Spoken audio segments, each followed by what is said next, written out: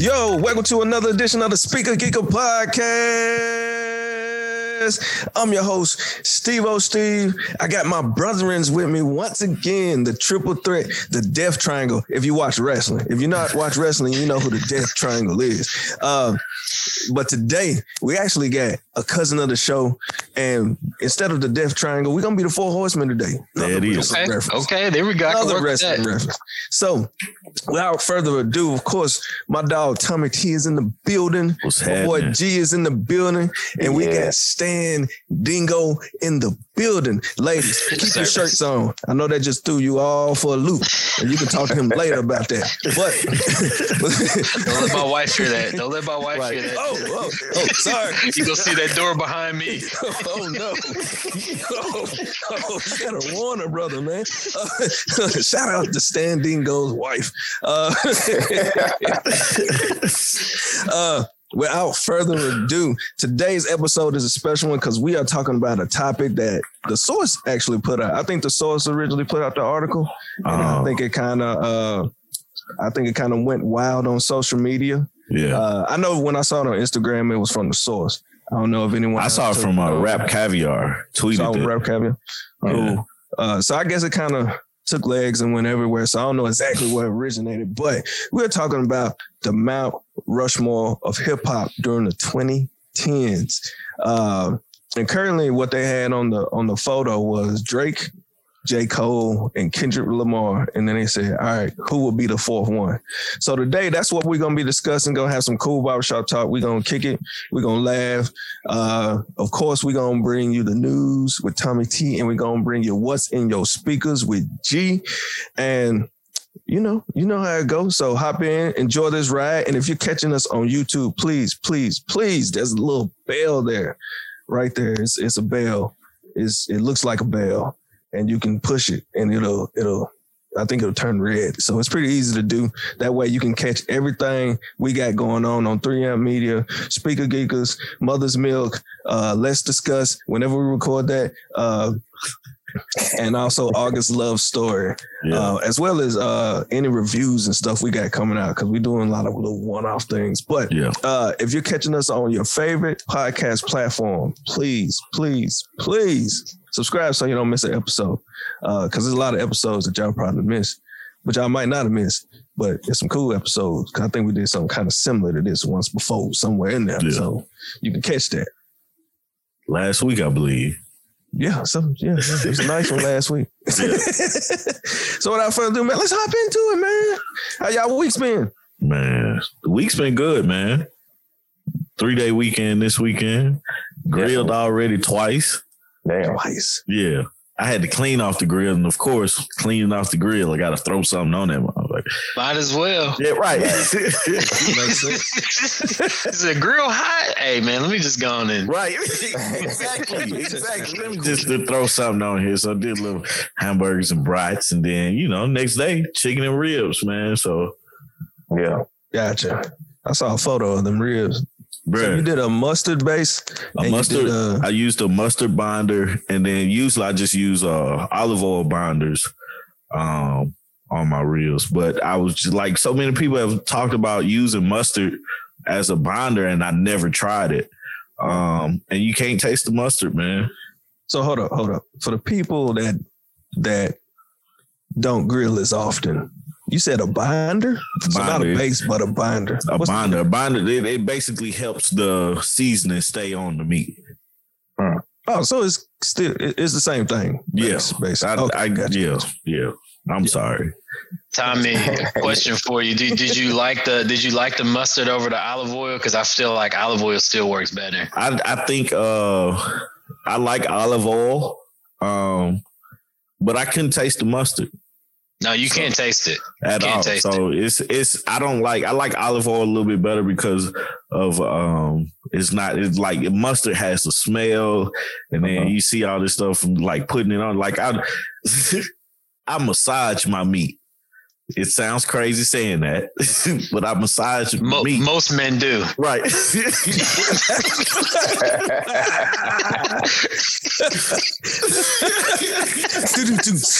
You'll be here all week, people. All week. At least all today. Right. You ain't said nothing new, man. We already know. Keep going. But just to clean up in it, man, it's a little bit better with the oil. And stuff, man. So, which sounds crazy saying, because oil is like gets everywhere once it starts going. But like I personally like olive oil, but I can see myself using mustard, because we usually have a lot of mustard around. So, but yeah, that was the first time I used it that way. I got kind of carried away this yesterday with my stories, talking about the smoke color. And then the temp gauge and all this stuff. And man, it was just crazy.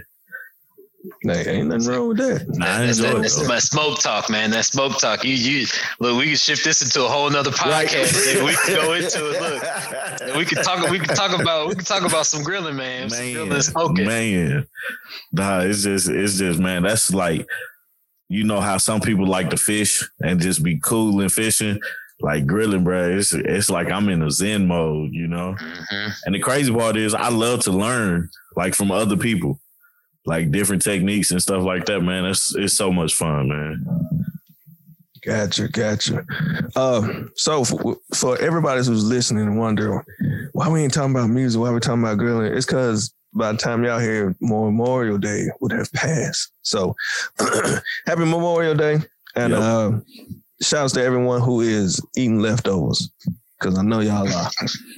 Y'all eating a lot of leftovers. Better not be eating no leftovers from Friday. I tell you that. You're going to be sick. All right? Sick.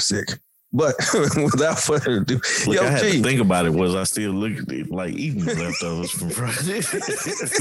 I'm gonna be quiet because depending on the food, depending on how it was prepared, there's different dates for when you can keep eating food depending on what the food is. I'm just gonna put that out there.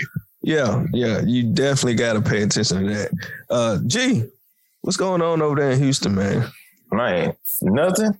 Chilling.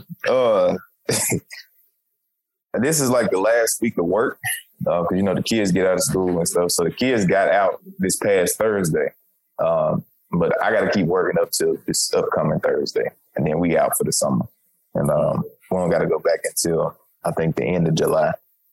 So I've been doing that and then preparing for this trip because we finna head up to Seattle to see my younger sister graduate.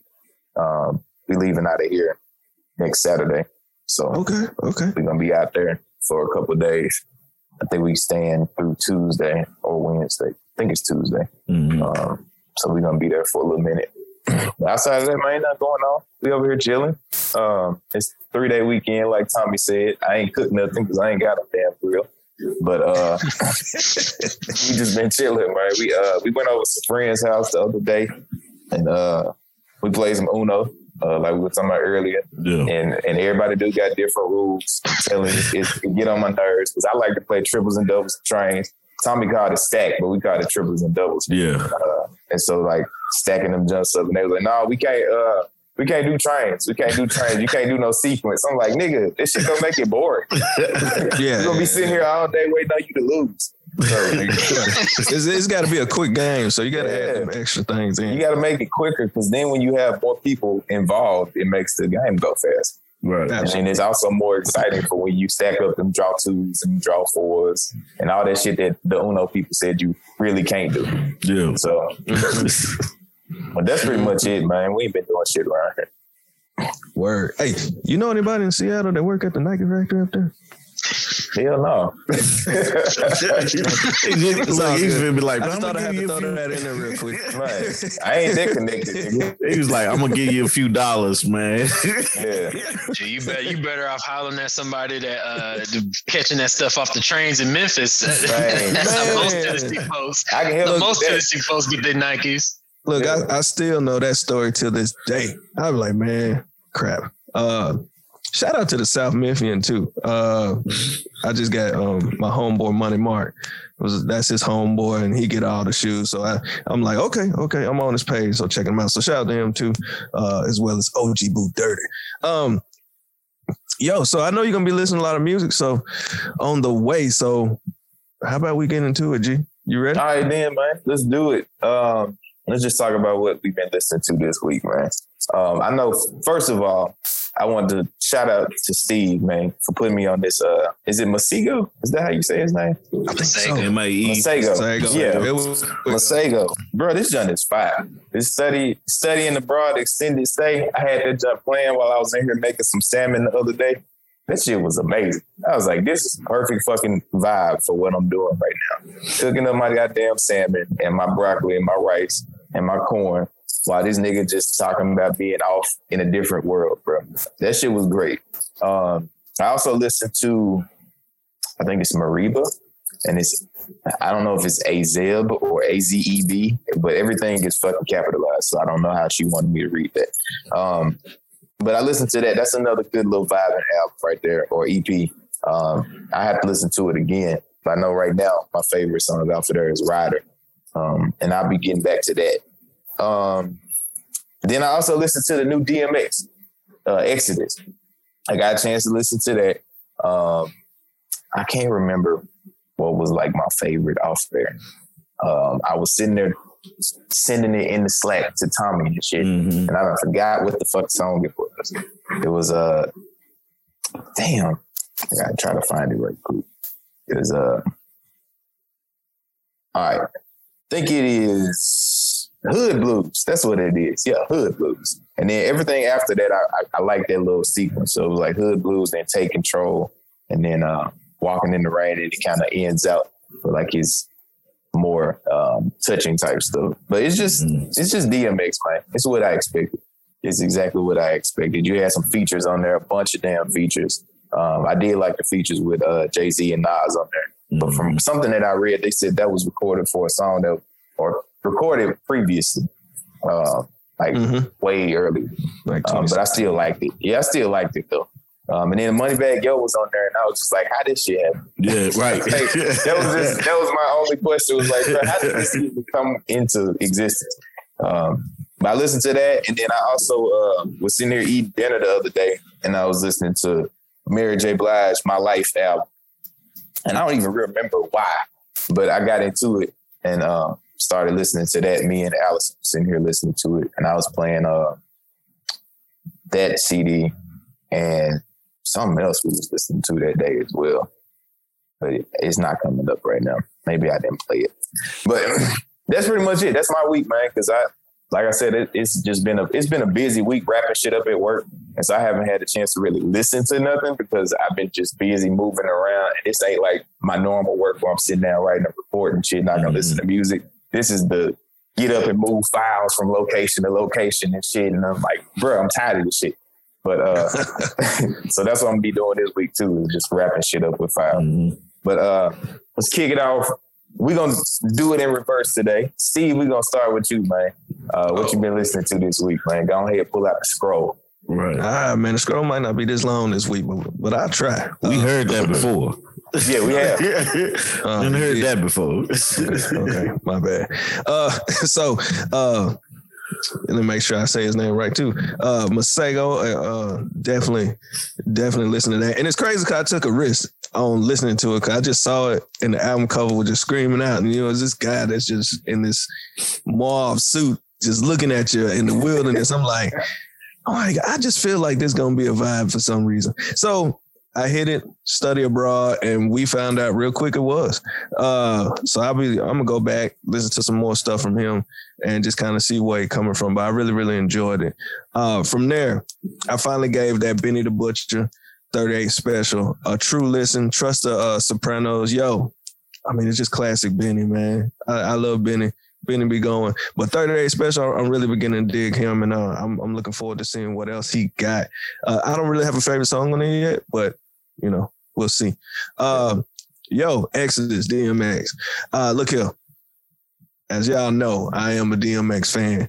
And I'll be honest, I enjoyed the album, but I did feel it was just too many features, and I just feel like X wouldn't have that many, but understanding the circumstances, I think they wanted to get this done. But it's not bad, but it's not, it's cool. Hood Blues, definitely one of the hardest songs on there, in my opinion. But I'll be honest, Letter to My Son is probably my favorite favorite one on there, as well as Walk in the Rain. Just like G said, Moneybagg showed up on here and I just didn't understand it. I was completely confused. And my whole system went off like error. Why is he on here? But nevertheless, man, shout out to Moneybagg. Yo, I was actually on this live and he was like, yeah, I'm on that new X Legend, and I was like, oh. Well, it has to be amazing though.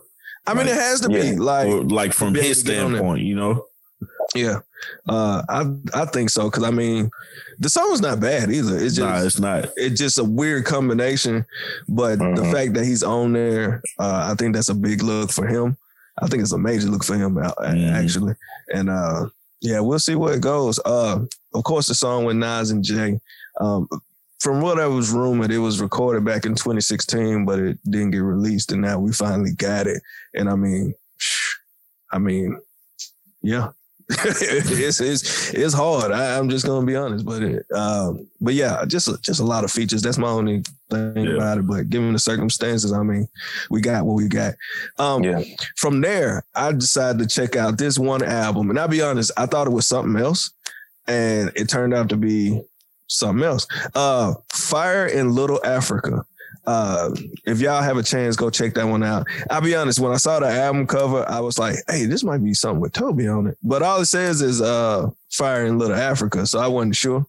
Kind of like that whole Jeezy situation with Boston George and Diego, and you don't know Jeezy is Diego.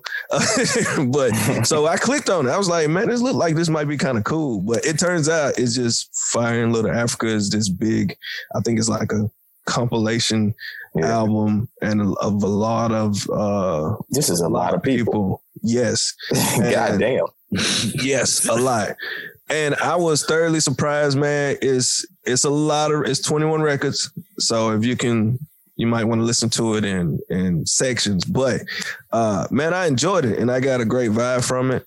I think, man, y'all give it a listen. Let me know. Let me know if I'm reaching or not. But I kind of enjoyed it. It was kind of cool. It is a lot of people on there though, but it's pretty cool. A lot of people I've never heard of either. So that was something interesting from there. And I don't have a favorite song off of that yet. I'm still kind of getting through it, but we'll see. Maybe next week I'll have one. From there, I'll be honest, this might be, I went back to 42 Doug and Shiesty Season Spring Deluxe. Yo, that's Shiesty Season Spring Deluxe. It just, I don't know. Pooh Shiesty is becoming a man, he got something. But we got to see what the follow album does. And then, of course, listen at 42 Doug, Freedom Boys. Just kind of enjoying 42 Doug. 42 Doug dope. Anyway, but two Memphis rappers doing their thing, man. From there, man, I want to hear some Sci-Hi the Prince. It was just random. And I was like, what's Sci-Hi been? So I listened to No Dope on Sunday. I don't know why. I feel like they added a song, but I don't think so. I don't know why I thought Amen was not the original intro. But of course, man, it's No Dope on Sunday. It's No Dope on Sunday. If you've heard that album, I really wish we got more from Sci-Hi the Prince. But I know he's just like writing a lot of music. But, I wish we really did get more from him. And I hope he's doing well ever since that whole carjacking, shooting, no shoes, running out the woods thing that happened. I hope he's doing all right. From there, I felt real springish. And I know we talked about it last year, but the song 2 Chainz Moneymaker, I really feel like I wish he would have released it this year. Because I think, we coming on the backside of the whole pandemic. Yeah. And I think we're going to get a couple homecomings. I feel like it's perfect now for that record. But nevertheless, it's 2 Chainz, man. And from there, I got on a Future binge. So I never really listened to High Off Life. I never really just gave it an actual chance. And then I sat down and actually listened to it. And man, it's slapping. I don't know why I completely missed this album, but I think at that point I was just kind of tired of hearing Future. And the singles he was putting out was kind of like, like it was on his Future Hendrix type of deal. It was kind of like, okay, I don't know if he's rock star or if he's rapper Future, but from there, Hive Life. This new single he got with Hot Boy and Future, Nobody Special. I checked that one out. It was cool. And then I went back to one of my favorite mixtapes from him, Streets Calling by Future. And really, man, that actually rounded out my week. Okay, man. Okay. You ain't disappointed, bro. It's okay. Yeah, we always take the scroll, man. You didn't disappoint. You did your thing. Right. Stanley, bro, what you been listening to this week, man? What's you been on? What's up, man? So in light of the debates that's been going on our Facebook group, I also went back and listened to Crit, man. I went back and listened to his last few albums. The only one I didn't go back and listen to was my favorite album of Crit, which is Returning Forever. That to me, I know it's technically a mixtape, and if you consider it a mixtape, that to me is top 5 mixtape of all time. Like it is an album as far as I'm concerned. Yeah. That's the only one I didn't listen to, only because I was mainly streaming music on Spotify, and that's not on there, and I didn't feel like switching my Bluetooth over to my other phone. Yeah. Shout out to 2 Chainz, Titty 2 Phones is what they call me in the streets. Anyways, I went back and listened to a lot of Crit. I'm mad because I forgot to go check out Mariba's album, and I love Mariba. She is so dope and consistent with everything that she's come out with recently. It's just been on the money. Her features have been great too. I can't believe y'all just now catching on to Masego. Masego was dope. When you go back and listen to that Lady album that came out 2018, oh man, you are not going to be let down. If you like what you heard so far, Lady was slept on, and that album is fire. Like Masego, I saw him in concert, he's a cocky dude, but he puts on a great show. Big fan of him. So shout out to Masego. Y'all was talking about him. So yeah, that's one of my favorite artists, newer artists.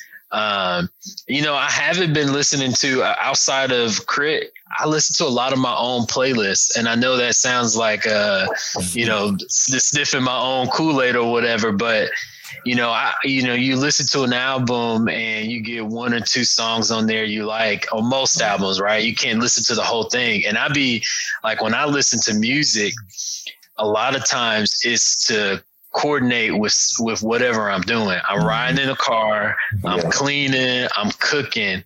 So so sometimes I listen to stuff to give it a listen, and usually that's in the car. It's something about in the car that, especially the hip hop albums, they feel different. You listen to it on your speakers in the house, it's cool. If I don't like an album at first, it's like, you know what, let me get in the car and ride with this and then see how it feels. So if I'm not riding in the car and I'm at home, I usually want something that's going to give me a vibe. I don't have to worry about going back and skip and be like, what the hell is this? And skip it to I can't stand that. When you doing something, your hands wet because you trying to put mustard, say you massaging your meat like Tommy be doing. It's like, I don't got time to be trying to switch songs. I needed to go to the next song and be dope. So I've been listening to my playlist, man. I got a playlist for I'm an 80s person. I love 80s music. I feel like 80s is the greatest decade of music. So I have a playlist dedicated to nothing but 80s tracks, mostly R&B, some hip hop in there, but just all my favorite 80s tracks. So I ain't gonna bore y'all with all the names that's on that playlist.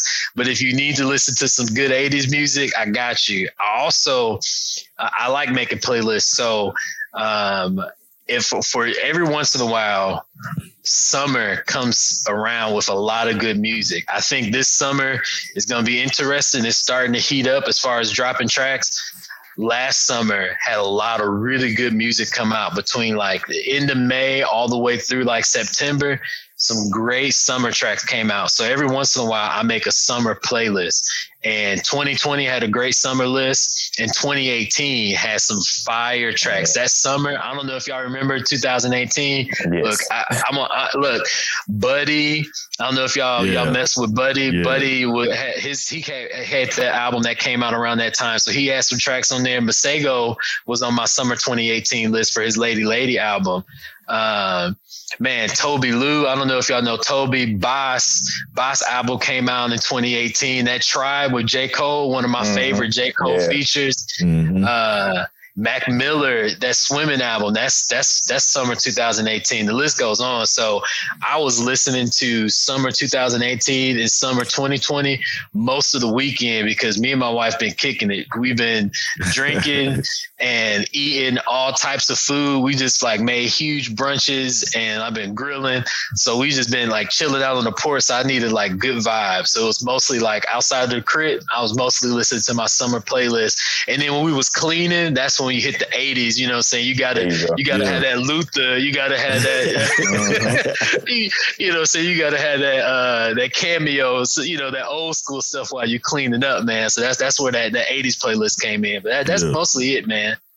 Okay. I agree with you on that summer 2018. I actually think 2018 was one of the best years for hip hop music in like the past 10, 15 years. Honestly, it's really, really good. Just packed. I'm still discovering music from 2018 that I didn't know existed. Same.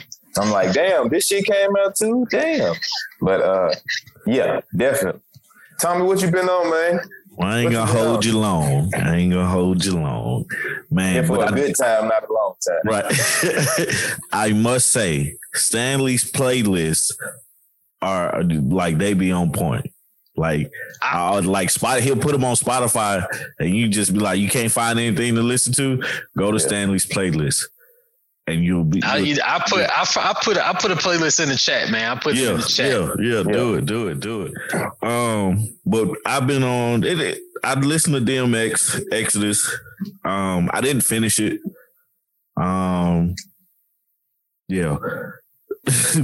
Definitely, like I don't look like it's like the songs is like Bath Salt. I think that's the name of the song with Jay-Z and Nas. I like that song. I didn't too much like the song with Lil Wayne and Swiss Beats. I felt like Swiss Beats was like kind of too much in there. The song with Moneybagg Yo, that was cool. I only made it to Hold Me Down with Alicia Keys. So that's 5 songs into it.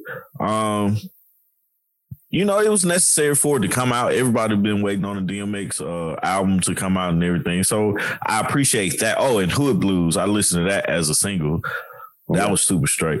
But you know, that's what it was, man. It's just we appreciate his career. You know, it's gonna get listens because it's DMX. What else? Pussy So Good. Song by Devin the Dude featuring Underboss. Like, names be tripping me out, man. Man, Devin Dude good for that shit. Yeah, ain't he though? I went back and listened to Moneybagg Yo, A Gangsta's Pain, Maybach, 42 Doug featuring Future, and I'm probably gonna get into that a little bit later. What else? It was a playlist on Tidal called Cookout. So just to name a few songs. I always like to listen to Summertime when I grill, because that's the way I feel. Like, that's just a big party, you know, and every time I grill, it's like a party in my head. So what else? Candy by Cameo. Like, it's funny. Like, on here, they was like your top music from the month, and Cameo was like number 1. So damn. And the reason being is we had that discussion about finding out Candy was actually about cocaine. Let's see. Let's Groove was on there. Before I Let You Go, both versions, Beyonce's. And who else? Maze, Frankie Beverly and Maze. What else was I listening to? Oh, Juvenile, Back That Ass Up. Then I started swag surfing. Bruh, one thing I wanted to say about swag surfing, then I'm done. It's pretty much everything else was in the playlist. Swag surfing came out maybe 2006, maybe 2007. Probably 2007. You know what I'm saying? Let's just say 2007. It's 2021. What's that, 14 years? This song still has the same effect that it had in 2007, bro. You said what song again? Swag Surfing. That jump came out in like 09. Was it? Yeah, that was 09? It does not feel like it doesn't. Whenever it came out, I was in college, bro. I've been out of college for a very long time. It's been a minute. It still has the same effect that it had when that's we was 2009. in college. It's 2009? Yeah, I think you. Yeah, I remember the first time I heard the shit. Yeah, I think you're thinking more of a Party Like a Rock Star. I am thinking about Party Like a Rock Star. That was like 2006. That was 2006, 2007. Yeah. But Swag Surfing has the same effect that it had. Yeah. Then because everybody knows how to. It's crazy. Let me tell you about this shit. Let me interrupt you right quick. Go ahead. Because the first time I heard Swag Surfing, bro, I was in the club in Knoxville, off at college and shit. I don't even remember what the fuck the name of the club was. It was somewhere in the old city. Yeah. And Iguana, was it Red Iguana? Maybe, I don't fucking know. I just hopped in the car, but I get there and we go inside and shit, and like Swag Surfing came on, and it was the first time I had ever heard the fucking horns and shit.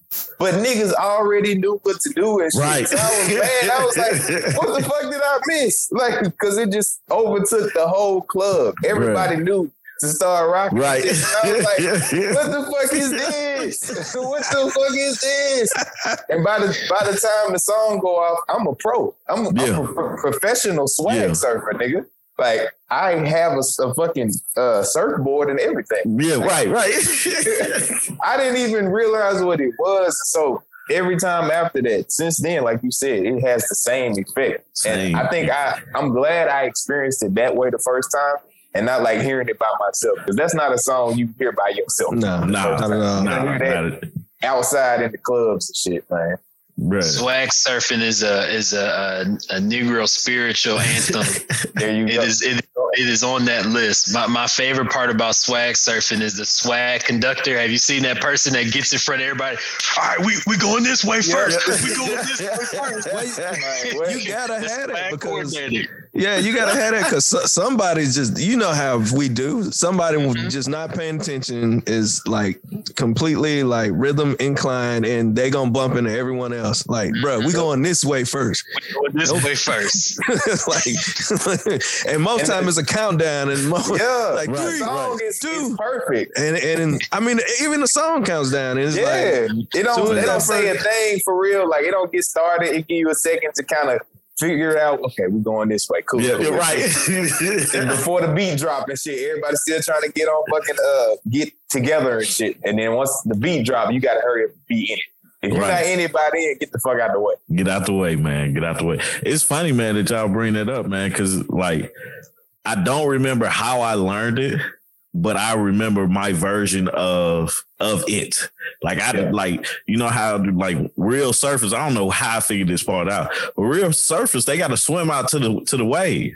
Yeah. So I was like, well, fuck it, man. That little intro part, I'm gonna just go swim out to the wave, man. Then when the beat drop, that's when I get on the board, man. Like that shit, it's like all fun, man. It's like, it's the dopest thing. And it's cool now. You see it at weddings. Like we played it at our wedding, and everybody just swag surfing. You see it on videos now. Little babies be swag surfing. Be like, how they learn that? You know, Lily knows how to swag surf, but it was inbred in her, man. It's like, you can't be a child of mine and not know how to swag surf. So, but like it's one of the coolest songs of my lifetime to actually see do well over the years. You know what I'm saying? So, but yeah, that's my list, man. That's me this week, man. All right. Go on, jump into the news then, man. I was getting there. Dramatic pause and shit. Right. I'm just trying to find a spot for myself. That's all. I'm trying to see where we're gonna start at. I'm still trying to picture him swimming out to the wave. Like, this shit it's cool. Like when we're all together, we're gonna have the swag surf, and I'll show you how to do it. No, bro, you get on your way. You get anyway. News this week, man. I want to start with Naomi Osaka. She was hit with a $15,000 fine for skipping post-match interview for her mental health. I've always liked Naomi Osaka just because of how she embraced Coco. That I think it was a year or two ago. Coco, I don't remember her last name, but she was like 15 years old, tennis star, doing amazing. And that's something we had never, and she was a black girl. That's something we had never seen before. And then she went against Naomi and lost.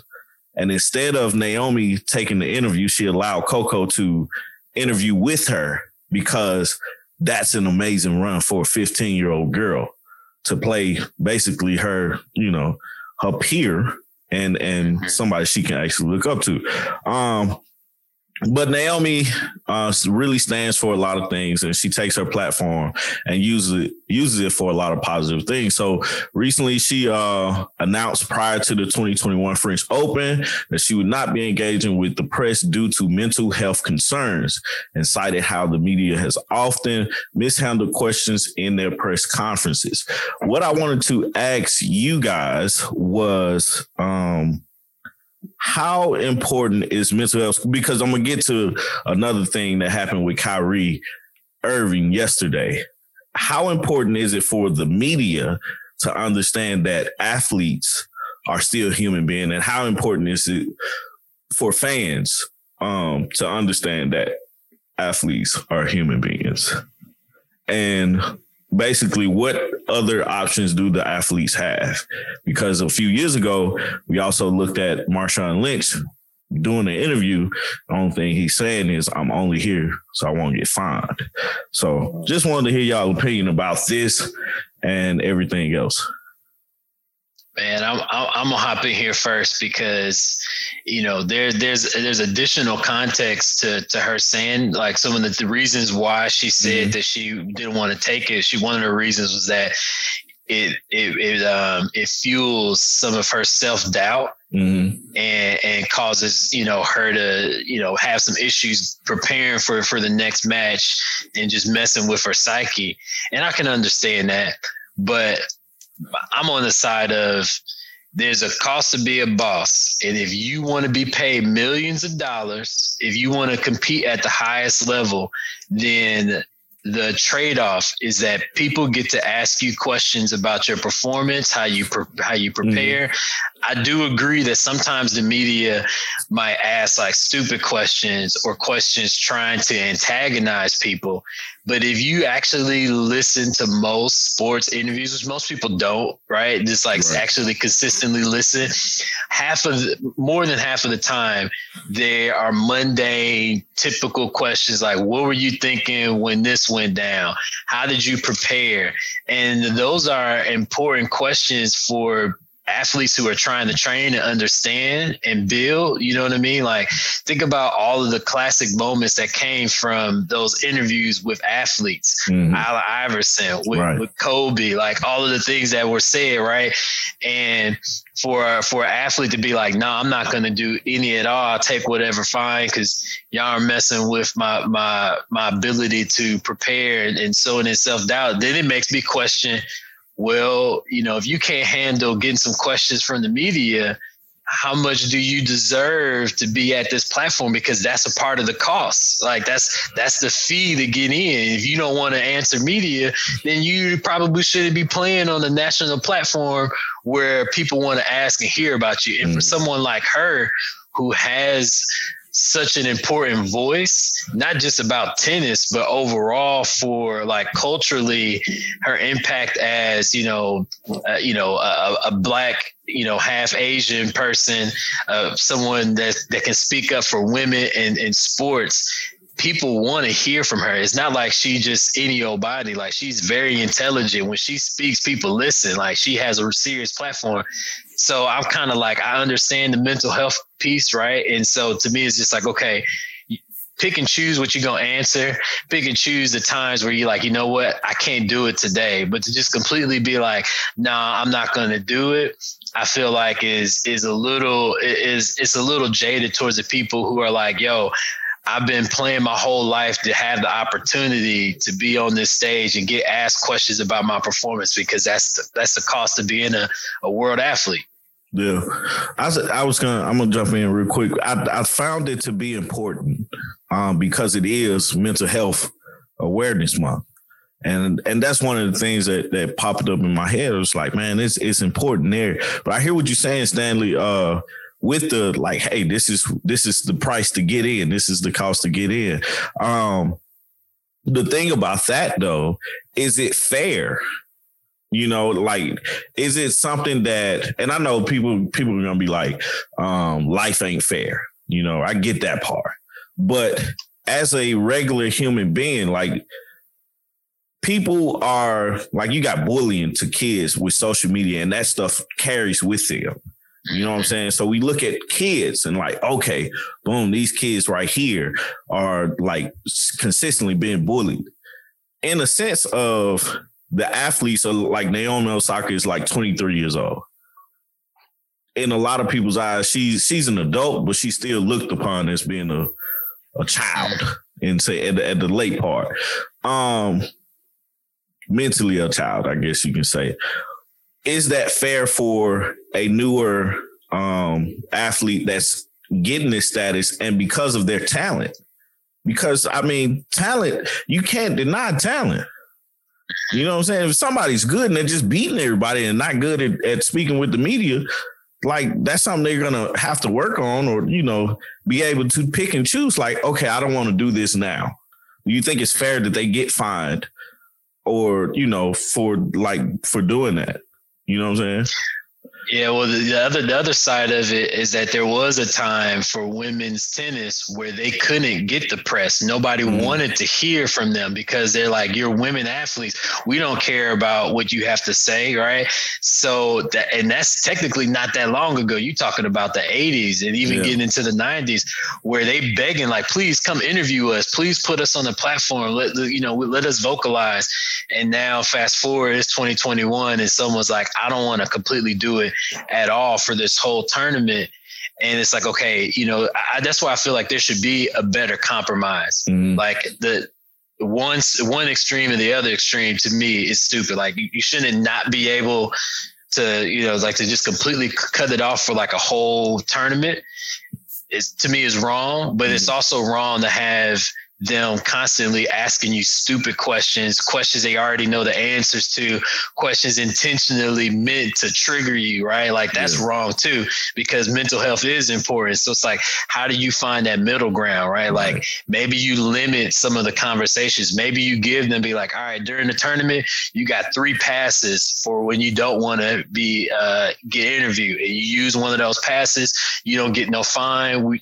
That's your mental health break. But just some kind of in between, because there's still an important aspect of sports, being able to hear from athletes after a win, after a loss, especially for the folks that are athletes in training that are looking at those opportunities to learn, because they know they can't reach those athletes. So that's the time where they could be like understanding, taking notes, like, oh, okay, that's how she was breaking this down. That's how she was thinking or whatever. So it's both sides of it is important. Mental health is important, but also giving athletes a platform to talk about, you know, their sport is important too. Mm-hmm. I think we got, that's a good outlook to have when you say, you know, cost to be the boss. But also, I think that, like you said, it does have to be a fair trade out there. But also, I think something has to change because you got a lot of people don't want to talk. Oh, they just don't want to talk at that one point. You know, that specific point. They may just, you know, you come in, like I'm putting myself in the position of an athlete. They're coming right off of winning their match, to sitting in front of people, and you're probably tired, like exhausted physically and mentally, because most of the time, not just tennis, but in most sports, it's a mental chess game. So then you got to go and answer questions. Like, I don't think like $15,000 fine, and then also them saying that she may possibly face. I think they're saying here that she may possibly face expulsion if. Might possibly face expulsion if she doesn't do the rest of the media. I don't think media should be something that you force a person to do. If it's such a big part of it, have them have a representative go up, answer some questions. Because some of the stuff they ask them be some BS to the point where they're giving away. Like, you really asking me what type of strategy I'm going to take? Like, that's really none of your business, because now I'm being vulnerable to whoever else. I think they really need to figure that out and probably kind of change that around. Maybe not have as many. Man, talk to them folks a day later. Give them some time instead of rushing up to them with, you know what I'm saying, reporter cameras and stuff. I always love what Marshawn Lynch did, because he brought light to, like, hey, I'm just here so I don't get fined. I think, you know what, if they really, that's something, I'll be honest, if you really want me to talk to the media after my game, I'm probably going to come up there and be an asshole too. I hate to say it, but I probably will be. We've kind of seen with Kyrie where he's set up there, and he's not really, to most people, you're going to be like, man, he's been an asshole. Why don't you just answer? But really, he's kind of like, man, the stuff you asked me is really some BS. Let's talk about what I want to talk about if I'm going to be here, you know? But like, I watch a lot of UFC and boxing, and them guys come off of like getting like brutally beating up people to answer media questions, and you're just kind of like, bruh, like come on. To say, just go take care of yourself, man. yeah, like get patched up real quick. At some point, I think, and then those are grown men, and then you're looking at this 23-year-old where it's like, look, I just can't deal with it at this point, you know. So I think at some point something has to change. Is media important? I think so, but I think they've made it more than what it should be, and something needs to change. You know what I'm saying? Yeah, I think that, like Steve said, I think it is important, and like Stanley said as well. Because I hear you, Stanley, because I do think it's an instrumental part of the experience of having somebody who's performing at a top level, not just in sports, but in anything, to have some kind of commentary for those people to kind of talk about their success story and how they got there, how they managed being there. Because I do feel like, just relating it back to music, I feel like that's something that we miss from a lot of artists. Specifically somebody like, so we just had the Shop episode with Jay-Z. Mm-hmm. I could count on one hand how many interviews I've seen with Jay-Z, like throughout his career. And he's supposed to be like the pinnacle, like the top. And it's like, we can't even hear from the top how to get there. Or even if you think about his wife, Beyonce is the pinnacle, the top. And we don't have no interviews from Beyonce. We don't know what the fuck she even got on her mind if she don't make a song. And so on the one hand, I'm like, yes, I would like to hear from them people. But then I guess from their perspective, it's like, if they don't want to do it, then I can't make them do it. I can't make them folks come out here and talk to me if they don't want to talk to me. Eventually, they might start to open up, I guess. But I don't know. I think that the whole finding people and trying to punish people for not doing it, I think that's some bullshit. And I think that the people who put that into place need to humble themselves because they feel like they're entitled to your voice. They feel like I don't necessarily agree when you said, Stanley, that's like the cost to getting there. I think the cost to getting there is, like Tommy said, just being the best athlete in the world. And so if I'm this good, I mean, how you gonna not put me in the tournament? Well, my argument to that though is that at any level, regardless of it's sports, music, business, the higher up you go, the more you have to be open to critiques and people evaluating what you do. If you want to be the CEO of a company, that means people are going to ask you questions and you got to represent the company, that all your actions and your moves are going to be judged and critiqued. So my thing is, if you want to be at the top of anything, then a part of accepting that responsibility and that money is taken on, because it can't all be glory. You know what I mean? Like if it just because you're the best athlete doesn't mean that you don't have to pay additional costs to participate. And one of those costs to participate is people want to hear from you. People are going to have questions. People have expectations related to media responsibilities. Now, does some of those responsibilities need to change? Absolutely. But, it's a part of being at the top of anything, is that people are going to want to hear from you. People are going to critique you a lot closer because you are the best. Yes, I agree with that. But whether or not those people get access is still up to you. Like, they're going to want to do all of those things. Like, people going to naturally be like, oh, this person got a lot of spotlight on. I want to see what's going on. But whether or not they actually get that access is still up to you as the person. Like, you can still be like, fuck you niggas, I'm closing the door. Like, you don't have to fucking open the door for them. And I don't think anybody should have that much say in whether or not your door is open or closed. Like, you can close the door. It may not be supposed to be all glory, like you said, but it's a lot of people that just don't like to talk to people. And so they're not going to talk to you. Like Marshawn Lynch. Like, he just all right, bro. No, you're not getting this access. But then he go off and do like all these other little commercials and shit. Like, it's a different access, but it's just not the access that he wanted to do. So give those people, like you said, give them an alternative. Maybe like they have like passes or something like that. Like, that could help a lot. But I just don't think they get to decide, you got to do it this way. This is the way that we're going to get our access to you. Well, the other problem is the media is essentially old white men. So that's where a lot of that is coming from. So that's why I'm on the other side of it too, is just like they like, this is what you have to do. And if you don't do it, we're going to fine you. Yeah. And we pay your salary. And it's just like, and that sounds for that reason, I'm too like slavery to me, for me to be like, that's okay. So I'm like, fuck these niggas and fuck these hoes. But, man, so they just don't have the deal. I love it, man. Naomi's response to the fine was, I hope you guys like donate the money to something with mental health. So that would be awesome.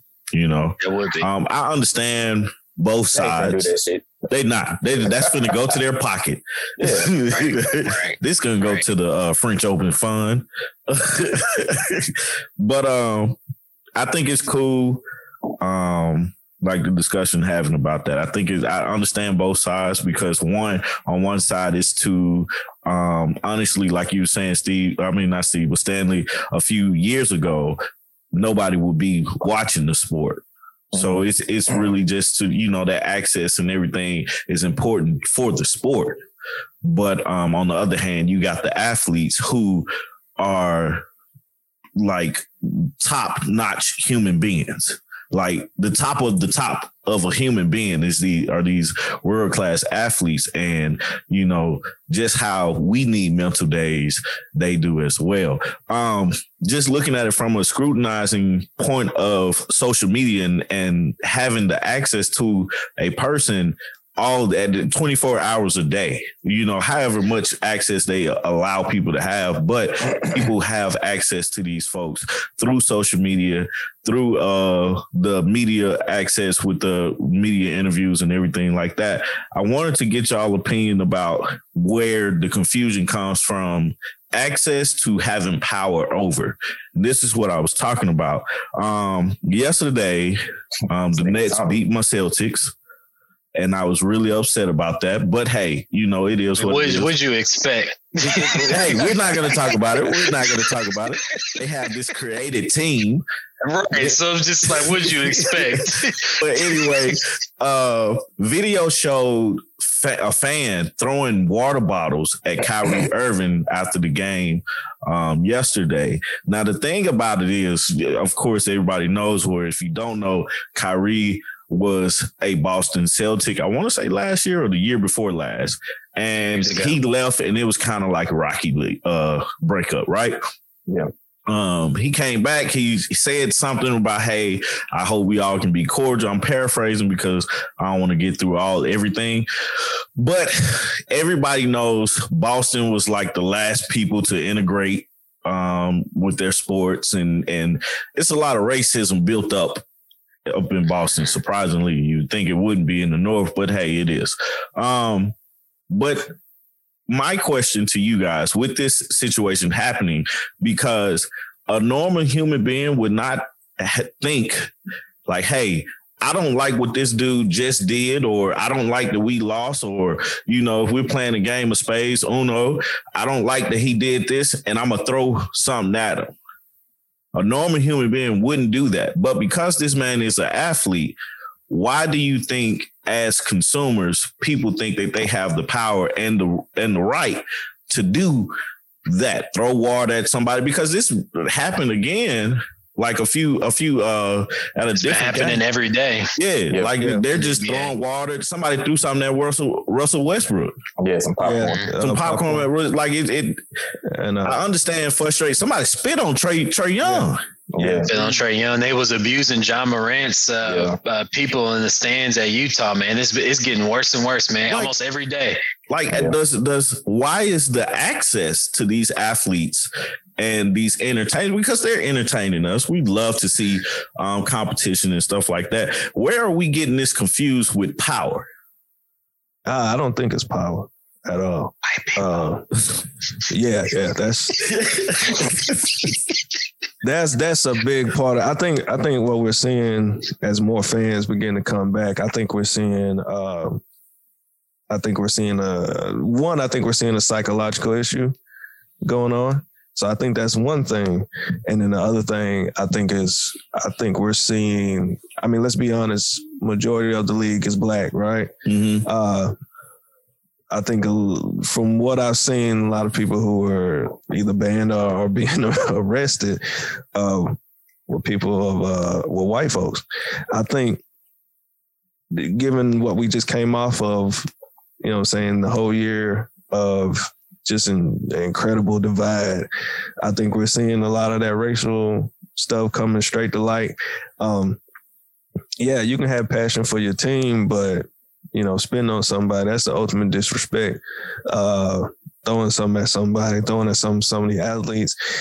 I think that's the psychological part, people coming back and they're just kind of like, you're not at home. Yeah, you just don't know how to act until somebody run up on you, slap the dog meat about you.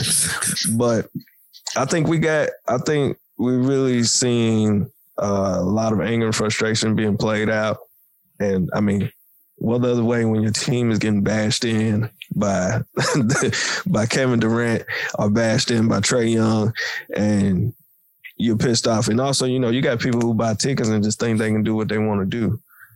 And the honest truth is not. Shout outs to the organizations who have took action quickly and, you know, they've pretty much banned these folks for life. And it wasn't like, you know, it's not a lot of people, but you've seen a few people, you know, you've seen a few incidents, and it's not like a lot of incidents, but you've seen a few incidents that, you know, you can tell there are some folks who they're just not ready to come back outside. And then you got some folks who need to still be on footage. Yeah, they need to go back in the house, and that's what they're gonna have to do. But I think also, you know, racial tension and all the stuff that we've built up in America. You got some folks who really think they can do whatever they want to do. Yeah. And it's not, and they ain't just all racial. Some of them do it to each other, but I think you got some people out here that really think they can do what they want to do. We saw it at the Capitol, and you can kind of see right now that a few people got arrested, but not as many as you would thought. Yeah.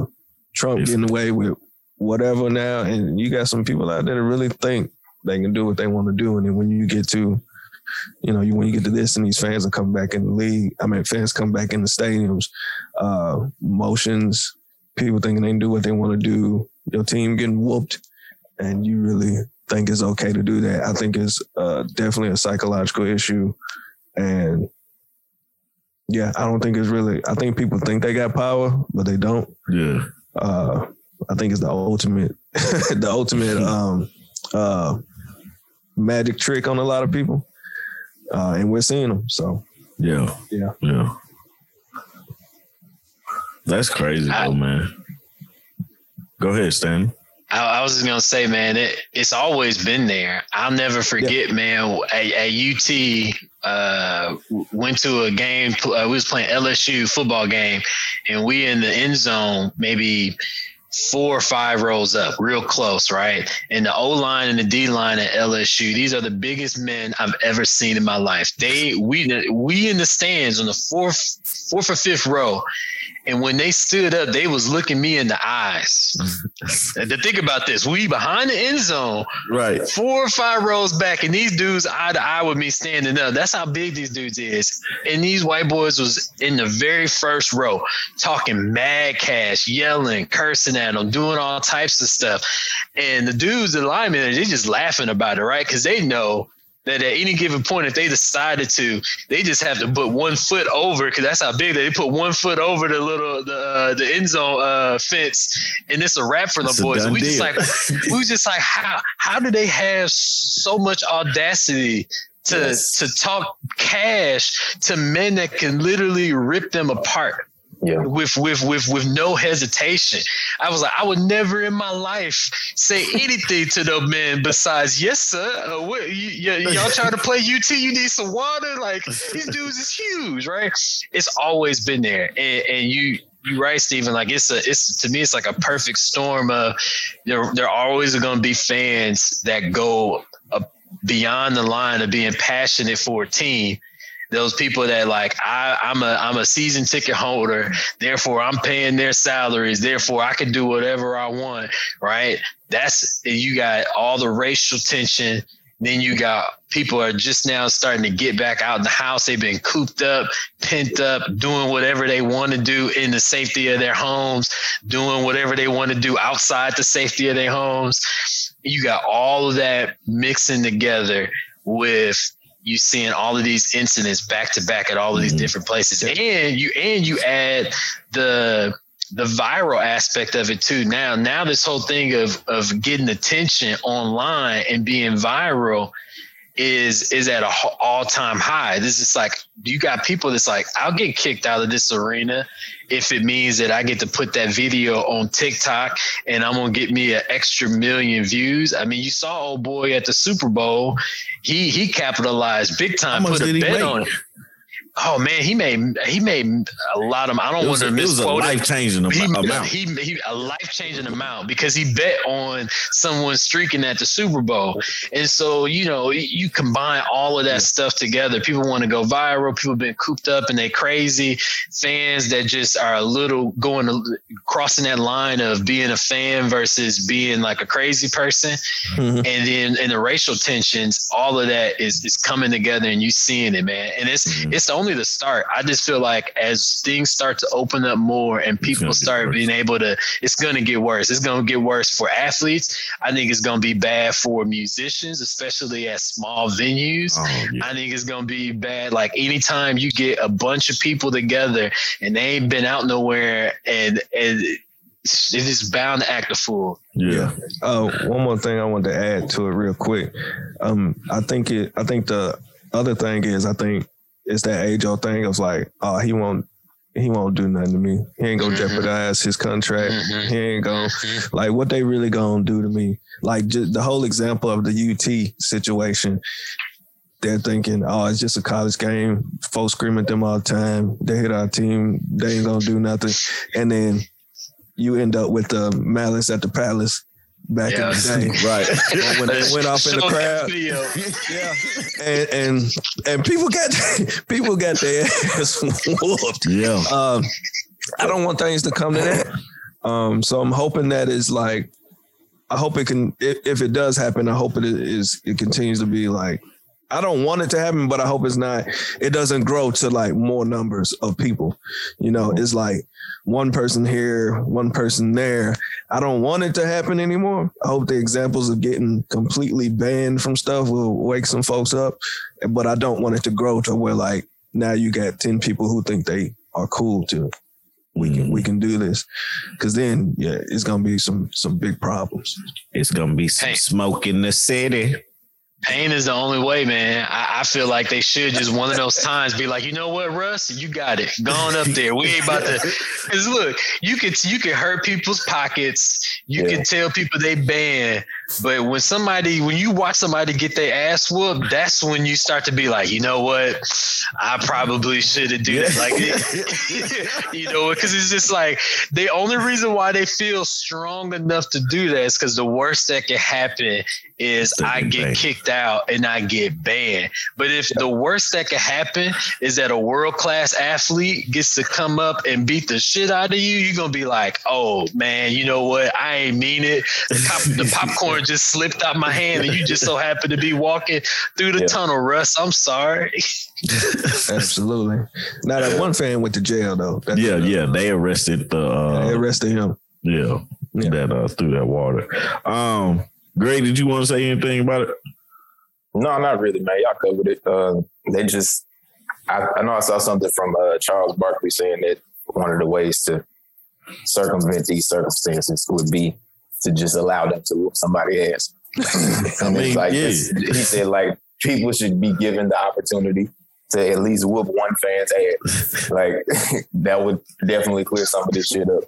And I mean, I kind of agree. If you sitting there heckling and saying all kind of crazy shit and throwing stuff, especially when you're throwing stuff at people, like, talk all the shit you want, but like throwing stuff to like physically assault somebody, that's taking it to another level. You're doing too much. Don't do that. Don't spit on people, because we seen what happened to Pumpkin on what's the name on Flavor Flav. Like, you get your ass whipped. That's the consequences. If you spit on a nigga, that's what I get to do. I get to run up and talk shit to your ass while I'm whooping your ass. So absolutely, maybe that's what needs to happen. Like, especially for people who are doing stuff like spitting on people. That's ridiculous. That's crazy. Like, why are you hawking up a loogie? Right. Like, is it that bad? You know, like, are you that mad? I don't even know how you fix your mouth to do so. Like, I'm going to spit on this person. I have never been that mad to where I wanted to spit on a person. Nah. I've made a mistake and spit on, like, I was spitting and some of the spit has flew on somebody. But it was by mistake. Oh my God. You know, it's like I know that's disgusting. My bad, bro. Let me get that off for you. Even before a fight, like, I'm not thinking to spit on you. I'm like, I'm gonna spit on the ground. Somebody spit on Mike Tyson, didn't he? Mm-hmm. Yeah. Yeah. Crazy. It was crazy. It was during wrestling, or like a wrestling match or something like this. Somebody spit on him. He was like, and I think he hit him for real. Anyway. Man, it's just wild what people like do, and I'm with you, Greg. It's one thing that heckling. You know, I think that's fun. Like how, you know, LeBron James did it the other day. Trae Young did it to the Knicks. Jordan was known for doing stuff. Reggie Miller was known for doing stuff like this. To Spike Lee, you know, throwing stuff at Spike Lee. You know, that's fun. We like to see stuff like that, but it's harmless. But once you start throwing stuff and heckling and harassing people and you know, you start getting physical with things, then it turns a page. You know, so Heckling's cool until you say the wrong thing. Right. Until you call somebody a nigga and then you see 5 fists coming to your face like, whoa, which one of you niggas hit me? I don't mind. I don't mind heckling. It's like, for me, it's welcoming. You know what I'm saying? Like you get some. Do what you gotta do. Do your part to help your team win. Like, people be shooting free throws and they be doing this thing. I love it. You know what I'm saying? But once you cross that line of throwing, spitting, you know, and all that stuff, like saying the stuff you wouldn't normally say to a person in the street. Yeah, they had called like Ja Morant Baltimore a black bitch or some shit. They like, was super. You wouldn't do stuff like that normally. You know, you ain't gonna do that on the street, then don't do it. Right. Do it, Well, the way things going, they doing it on the streets now too. They've been empowered from these last 4 years to let they fool race themselves out. So that's another story. Well, that's completely different. Would you do it to an athlete on the street? No. That's what I mean. If you ain't gonna do it to an athlete on the street, then don't do it. Stand, man. Yeah, they just got that invisible wall. I think right it's a there, little man. visible wall there. Yeah, just somebody. Privilege. That's what that is. Privilege. That is a That's definition exactly of what privilege. it is, Stan. That's exactly what it Definition is. of privilege. Since we talk about privilege, man, let's talk about Future. Future, like I just listened to this song, Maybach, off of 42 Doug album. And Future says 3 times in this song, Steve, I didn't want her, or something like that. But he's talking about Steve Harvey's daughter, Lori Harvey. Future is known to have great music. He's known to have great music and produce great music, good music, and a lot of people like him. But also he has a lot of children and a lot of baby mamas. And in particular, he has his last 2 girlfriends have been of status. You know, he went with Ciara, and then also Ciara has now moved on and married Russell Wilson, and he dated Lori Harvey, Steve Harvey's daughter, and now she has moved on to Michael B. Jordan. And in this song, man, I just feel like he needs to let it go, because he made a song about Ciara as well, man. I don't remember the song, but he's like, at this point, he's known for doing that. Like, we break up, it's, you know, I'm a rap about her. You know what I'm saying? So the sad part, I think, for me personally, about this song is bumping. It definitely. I think that's the sad part about it, man. It's hard, but honestly, man, I could go without him talking about his ex. It's like, because in a normal situation, you think about your ex and some of the things that you used to do, because it's life. It's a part of your memories and stuff like that. But then you make a song. I feel like he kind of crossed the line talking about Steve Harvey. Steve Harvey didn't have anything to do with their relationship. Nothing. He didn't, like Steve Harvey, you know, he recently said he didn't, you know, too much care for her other boyfriends, but he likes Michael B. Jordan. I think he did kind of say something that went towards Future. Did he? Yeah. So I think that's more of a response, so to speak. But, you know, I mean, still though, Steve ain't no. Yeah, I could do without the references, because you kind of, now you sound like a man scorn. Yeah, like you know. And then also, you know, Lori Harvey, Steve Harvey, and Michael B. Jordan. I mean, shoot, the best thing they doing, the actual best thing, which is just ignore it. Yeah, because it's like, okay, going about your business. Nah, I just his track record with women of status is kind of looking interesting, because they all going to men who are, I don't know them, of course, personally, but seem to be better for the women he done been with. But yeah, I mean, man, I like Future, but you need a homeboy to sit you down and be like, hey, bro, you sound like a woman. Talking about your ex, like, just kind of don't worry about it, man.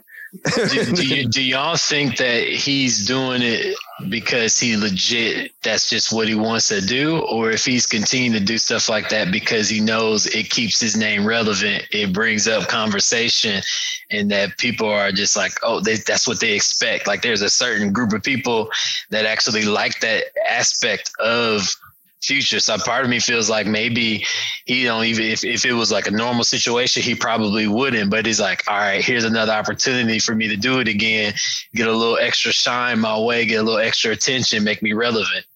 Yeah, I think it's just shock value.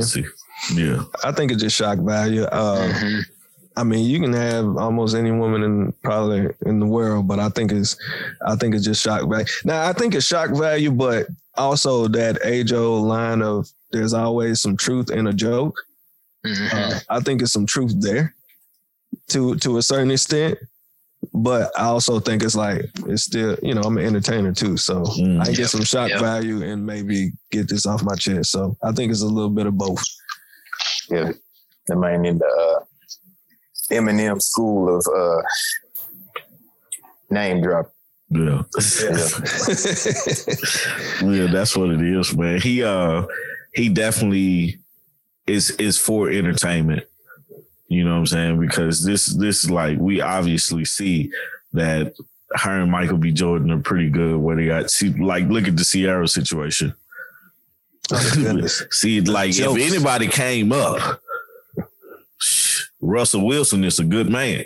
The jokes that fly after that one, dog, sting. That got a sting. You know they do. Yeah, man.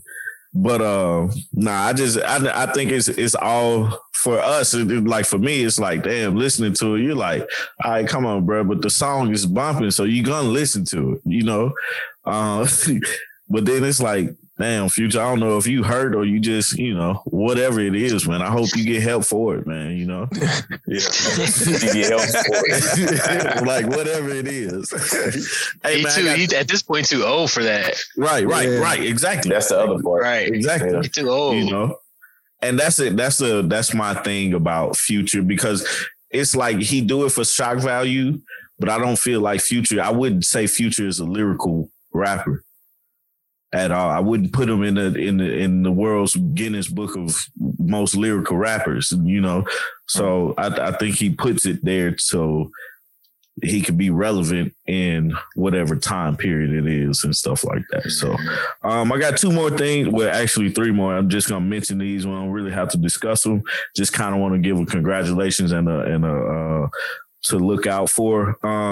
First, I want to congratulate Juvenile. Like he did an interview with Vlad TV, and what I'm congratulating him on is something that you got to go back into the time of when this happened. Juvenile secured $2,000 per week as a deal with Cash Money. That equals out to $104,000 a year. And basically, I'm saying congratulations to that, because how many people do you know that can, by their talent and their word of their gift of gab, to say, hey, I need you to pay me $2,000 a week for me to just basically quit my job and start rapping for you. That was the deal he started with? Yeah. So I don't know, you know, I mean, like, of course, like now, you know, a lot of people will be like, man, that was little. But I mean, for somebody that don't have to come up and be like, hey, I want $2,000 a week. That's some bold stuff to ask for. For him to do it now, or that's like no, back then. This was like in '94 or whenever he signed with Cash Money. No, that was a smart move, right? That was a very smart move, especially back then, because nigga, $104,000 back then was probably ridiculous. Yeah.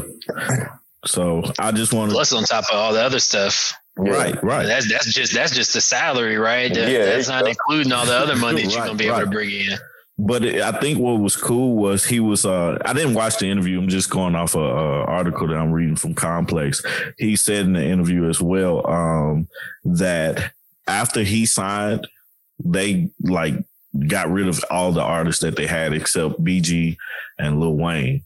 So we all know that was the start of what we know now to be the Cash Money records for the 99 to the 2000.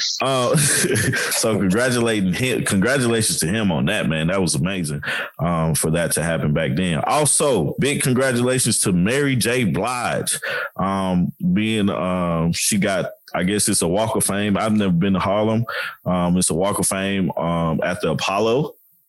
And she got inducted, I guess you can say. I don't know what they call it. Would it be an induction? Yeah, they would Yeah, so she was inducted to the Walk of Fame. That's huge for her.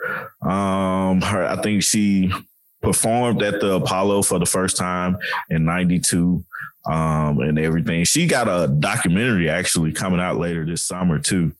Which I want to see that shit. I want to see it, but I was like, damn, she old enough to have a documentary? Yeah. She Mary 50, J. dog. She 50. She doesn't look 50. Hey, you want to look? I was about to say, like, if we would have look, hey, Mary J. been aging like fine wine, boy. Her and Angela Bassett, bro. I'm here to tell you, man. But shout out to her. as well, man. And congratulations to her on that. She has had a wonderful career, has made great music. And I laughed when you said that earlier, Greg. You was listening to it. I was like, man, that man must have seen my article. No, I ain't see the article, bro. No, I was telling Allison, I was like, bro, growing up, this was all my mama listened to, bro. Yeah. Was Mary J. Blige. Like, it was all the time, bro. Yeah. Just every time she got in the car. She one time, because Mary J. Blige got a song called Take Me As I Am. Yeah. And my mama, for real, one time burned the CD and just made that song over and over and over repeat on the damn CD. Bro. Like, shout out to my mama for doing this shit. Because it was just like 5 tracks. She wasted one of my damn CDs. Oh, so damn. She could put the same track 5 times on there so it'll just repeat. When all you had to do was just put it once, it was going to repeat anyways. But she put it on there 5 times, bro. But Mary J. Blige is definitely like one of my favorite people to listen to, just for that reason. Yeah. So shout out to her. Congratulations to her and everything. Last thing I got, man. Today, May 31st, marks the 100th year. Would I say anniversary? Mm-hmm. Of the Tulsa race massacre. Mm-hmm. The sad part about this, so I was talking to somebody about it the other day. I think it was my uncle. I didn't learn about this in high school. I didn't learn about this in college. I learned about this when I graduated, like out of college, and I think I like went past it on a Facebook post. Yeah. And had never heard about this. And this happened 100 years ago in Oklahoma and Black Wall Street. You know, and a lot of people started to talk about it and stuff like that. So there's so many documentaries out. I know CNN has one that's coming on tonight. Last night, the History Channel had one. It was another one on MSNBC last night. Somebody was telling me PBS is having one. And then in June, there's another one coming out. So plenty places for you to find some information about what happened back in 1921 in Tulsa. And hopefully this can start a new thing, and hopefully we can grow from it and get some justice for what happened back then. I'm not going to get into the story because I want to I want to see the documentary and stuff like that before I really talk about it. But I know a little bit about it.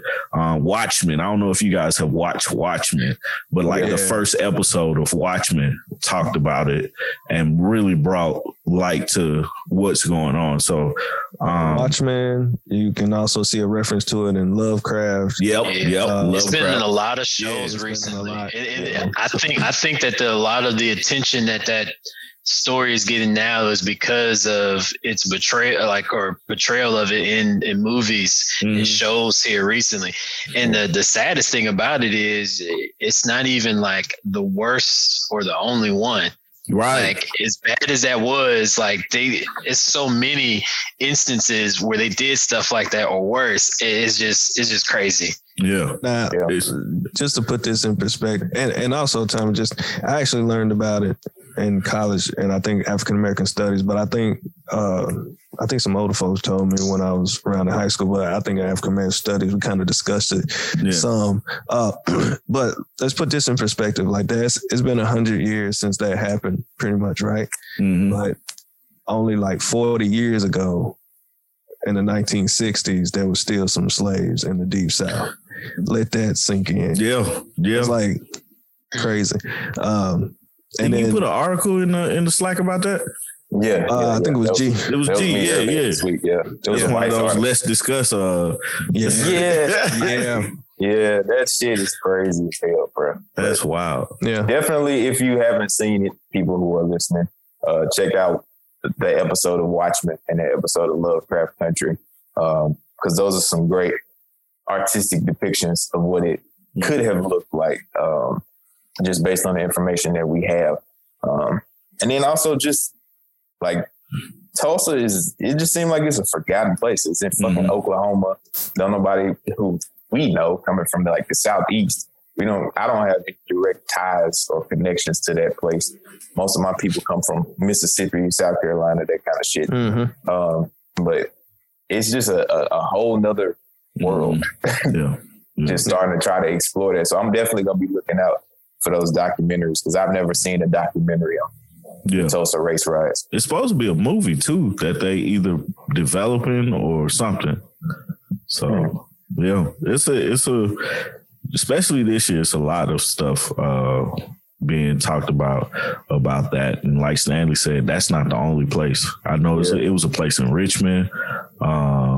Even in the 80s when they bombed those places in Philly. That block. Yeah. There's so many. Man, I saw a map of all the black massacres, and it's really infuriating, man. It's really, and especially look at the dates, like how far back and how recent. Right. That's the crazy part. It's like we're not far from it, you know.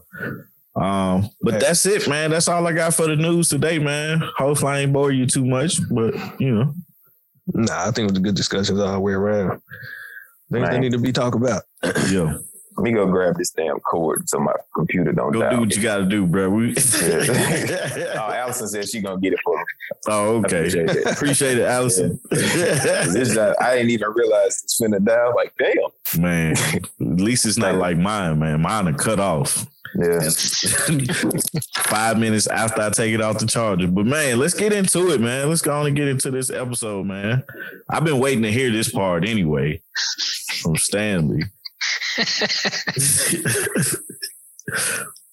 Man, so last week we had a discussion about, you know, Crip being a part of the conversation with J. Cole and Kendrick. This week, we are talking about, as Steve said at the beginning, the Mount Rushmore of the 2010s. Steve, you said you saw it from The Source. Yeah, I saw it was posted by The Source magazine is where I originally saw it, but I'm sure it grew legs, and I don't know exactly where it began at, but I first saw it with The Source magazine, where they were pretty much talking about who you would add your fourth person to the Mount Rushmore of hip hop for the 2010s. So that's why I originally saw it. Oh, okay. Yeah, I saw mine on I originally saw it on Facebook, but then when I looked it up, I see that it's a tweet from Rap Caviar about who takes the fourth spot. So I'm gonna just start it off with my top four, and like I told you guys before, and I'm not changing it. Hold on. Before we do that, let's start off with who they already put up there. Okay. Which originally the Image gave you J. Cole, Drake, and Kendrick Lamar. And this is just for the 2010s. We're not talking 2020s. We're not talking about the 2000s. We're not talking about the 99s. We're not talking about none of that. We're just talking about the 2010s. But what they currently have up there, and of course, the fourth person has a question mark in front of it. And really, it's something that they put out there for the people to kind of see who would they put in as their fourth. So yeah, I guess Rap Caviar probably did put it up first. But if are y'all okay with those first three? What we have thus far, are y'all okay with that before we put in our fourth and then ultimately make our own? So let's go. Let's do a round robin, man. Whoever want to pick it up first. Are you okay with Drake, Kendrick, and Cole for the 2010s? Yeah. I'll say this one piece before giving my opinion on it. Debates like this are always interesting when they don't give you enough context. Mm-hmm. And they didn't give a lot of context for Mount Rush. They said Mount Rushmore of hip hop 2010s, and that's not enough context because if you think about the actual Mount Rushmore and the presidents that are on there, the presidents that are on there because during their presidency, they did something or were a part of something that changed the fabric of America. And America is what it is today because of decisions and actions they made as presidents, right? Mm-hmm. So if you take that context and say, okay, now apply it to hip hop 2010s, then you can form your opinion, right? But they just was just like, all right, Mount Rushmore. So you got some people that's going to talk about our album sales. So you're going to have some people that's going to think about like lyrically, like who is like the best MC. Then you're going to have other people, which I think is a better argument, about impact. Who was more important to hip hop during the 2010s? Mm-hmm. But without that context, it's, people are going to be arguing and not arguing about the same point, because somebody going to be arguing about theirs because they're thinking about impact, and the other person going to be arguing about theirs because they're thinking about lyrics. Mm-hmm. And then you got folks who just like who they like. Right, exactly. Right. Absolutely. So I definitely agree with that, and it definitely didn't. So for me, I kind of look at it how you look at it, Stanley. It's kind of like overall, not just one piece of the pie. So go ahead, man. Let's go. We're gonna start with you, Stanley. I'm okay with the 3. I'm okay with the sense that people want to dismiss Drake for a lot of different reasons. And what you can't deny about Drake is his impact and influence on the culture of hip hop. He got a ghostwriter, so you can make your comments about how he holds up against Kendrick and J. Cole, but every year he's relevant. Every year he's on multiple hit songs. He has a range of, he can work with any type of artist. Anytime you put him on something, is usually, he has the best ear for what's going to be hot out of any artist I could think of. Like Drake knows what's going to pop and what's not going to pop, and he finds it before anybody else does. Mm-hmm. Turn Up on a Tuesday. You remember that song, Turn Up on a Tuesday? Mm-hmm. Drake Drake heard that and was like, yo, this is going to be hot. Let me hop on this wave. And that song blew up. Mm-hmm. And it's just like, yo, like, how did he even find out about who was Mahoney or whatever his name was? Yeah. And so like, you think of Conan, yes, whatever. Yeah. So like, you think about that, it's just like, it's hard to dismiss Drake because he's huge. He's been important. He's always stayed relevant. J. Cole and Kendrick, I would say they're no-brainers. No-brainers for their contributions. They're overall just great artists. So I don't have any issues there, because I really don't think that there are, out of the 2010s, too many people that were bigger or more relevant in hip hop than those 3. So I have no issues. Yeah. G, you got any issues with the 3? No, man. For basically the same reasons that Stanley said. I think that they just, all 3 of those, they've been consistently mentioned as the top 3 from the 2010s, even when the 2010s were first starting. Mm. When they came out the gate, that's what people were saying. They were like, oh, it's Drake, Kendrick, Cole, Drake, Kendrick, Cole. Like, they just kept saying that for 10 years. Like, people never stopped. Nobody else came in and moved one of them out of the slot to where people were discussing some third arbitrary member of this rap holy trinity that people created. So, yeah, I absolutely agree. I think Drake has continued to be relevant the whole time, even though we've had a discussion on whether or not it's on the decline or not.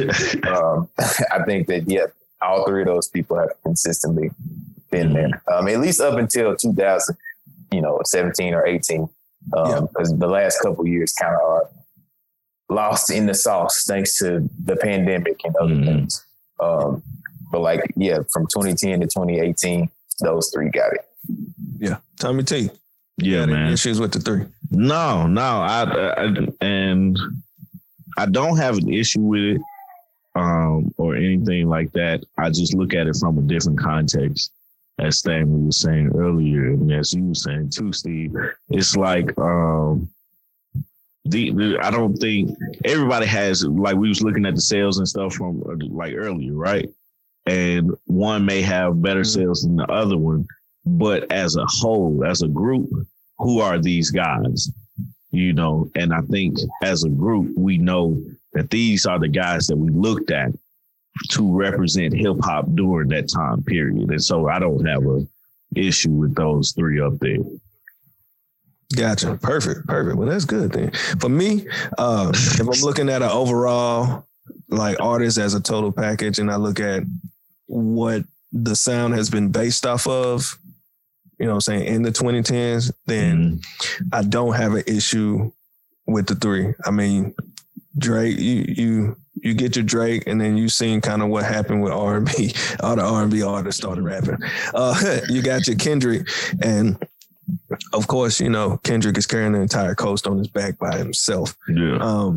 Not only that, I mean, TDE as a whole is an incredible like arsenal of assassin lyricists that I'm scared of anyone going against. And then you have Cole, which is like this nomad type of guy who is just out there slaying whoever is in his way. And then you kind of from there, you kind of see other artists that then begin to take after them. You know, that's when you have your Drakes, your Kendricks, and your Coles, which I think someone has actually said that. The only issue I have is with the person that I consider is going to be my fourth. So before I get into who's going to be my fourth, let's go ahead and jump into it. Let's answer the question. Who is your fourth person? Who is your fourth person? Who do you round this out with? Who do you complete the Mount Rushmore with? We'll start with G, and then we'll hit Tommy, and then we'll hit Stanley at the last, and then I'll bring up the rear where I ended. Shit, I didn't plan on going first. Okay. Because I don't really know, bro. I really don't know. I don't think. I just don't know. I have no idea. The only person I can think of, and that's based on like reactions that I've seen from other people online, is like a Nicki Minaj. Like I think that's where the most obvious choice for me would be. Other people I would like to say, I just don't think when I stack them up against her, I can say definitively, yes, this person has a better impact than she does. And even when I consider like this wave of women rappers who came in the last like 3 years or so, who have gained a lot of notoriety in those last 3 or 4 years, I credit that to her. I credit her for kind of laying the path for these people to come off and branch off into different sections and kind of take over the game at this point. Because you got a lot of people out there that's doing a lot of big things. So I can't really take that away from her. I don't think when we considering like overall, and we're talking about influence over the game and over hip hop, I can say somebody else has done more than she has. Absolutely. Tommy. Man, I'm mad that Greg went first, man, because now I'm like, dang. But I got something. You go with who you got. No, I got something for that. I'm not changing mine.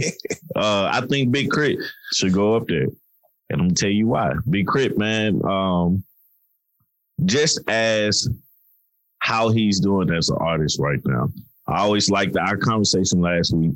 I always put them all together because of talent. I look at their talent. I think they're like as a team, I think they will be unstoppable.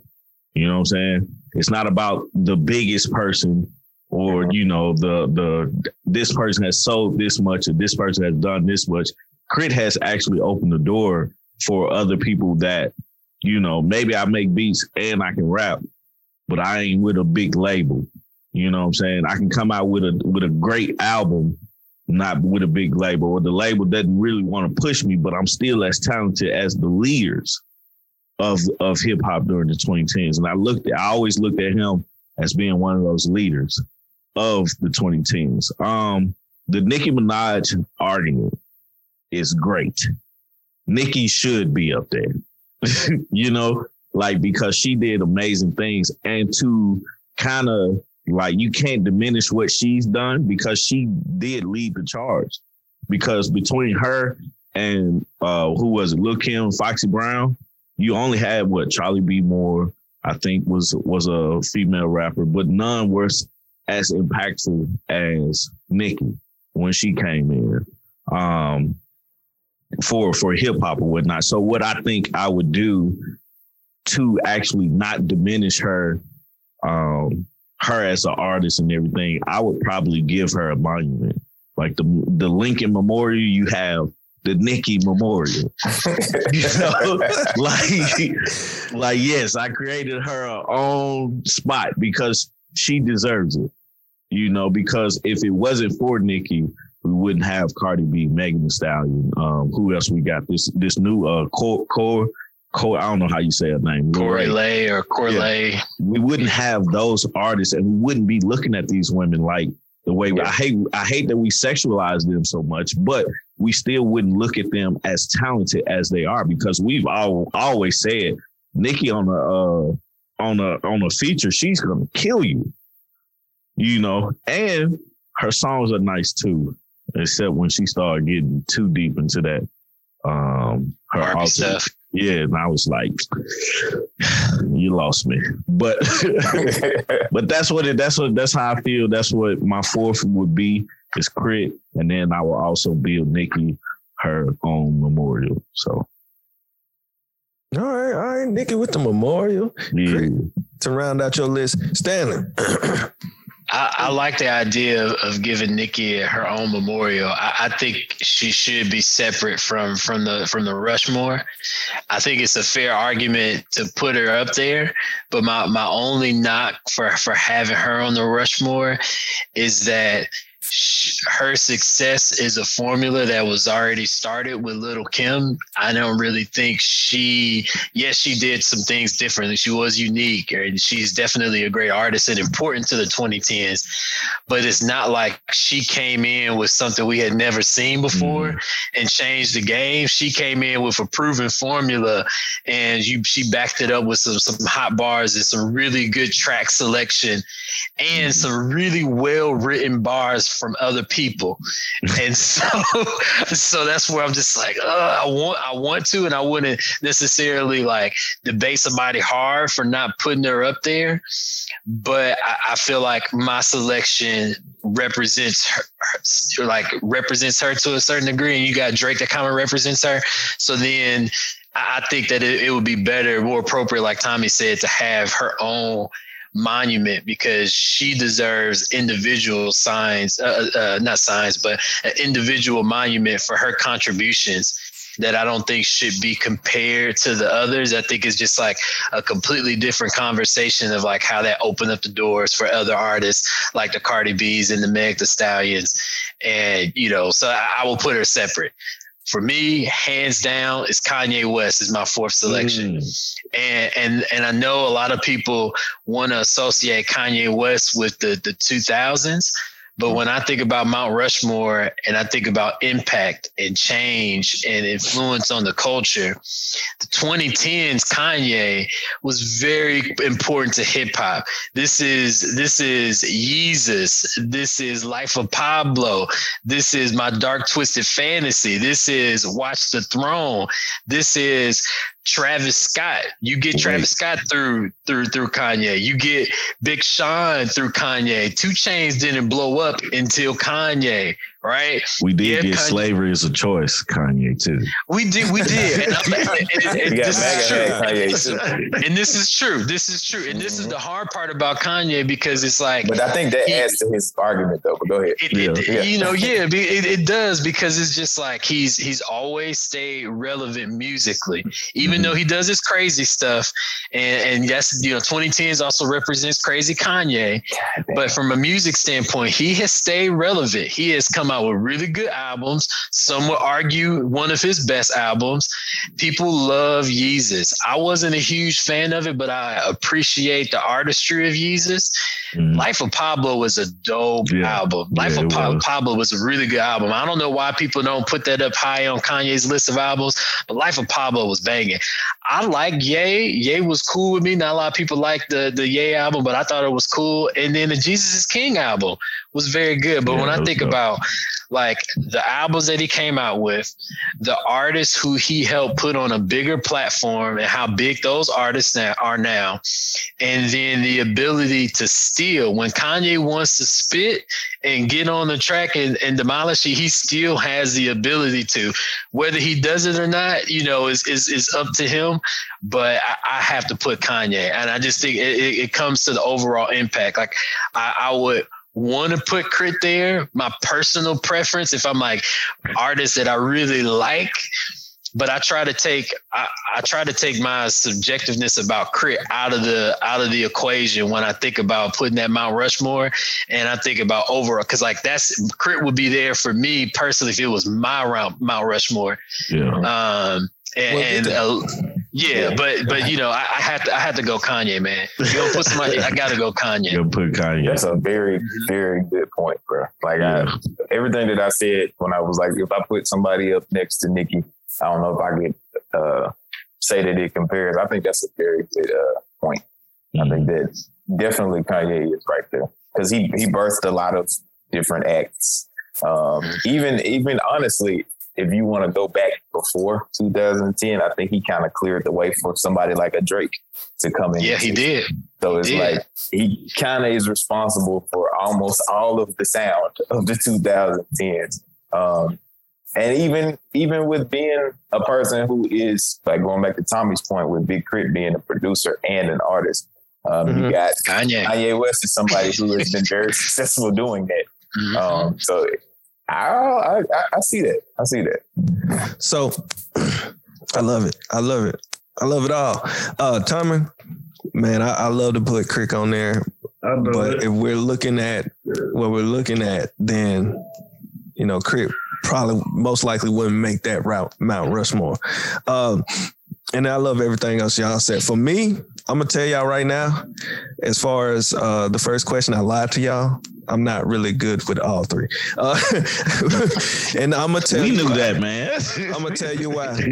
Now, this will, as far as Drake, I think he definitely belongs there when you get to Drake, Kendrick's, and your Coles.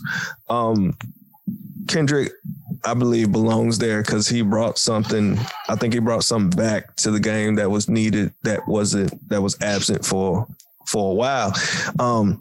Cole is the one that unfortunately gets chopped from the list for me, and it's the reason because of two people. And like I said, my fourth one is the one that I have the problem with because I think she should have been there the entire time, which is Nicki, which boots off Cole, and ultimately Kanye definitely should be there, period, with what he was able to do and change. And I think Kanye really is the reason why you get a Tyler, the Creator, or you get a lot of these weird rappers these days. And I hate to call them weird because we got the whole weirdo rap thing. But if you think of those rappers like Tyler, the Creator, even a Mahonen,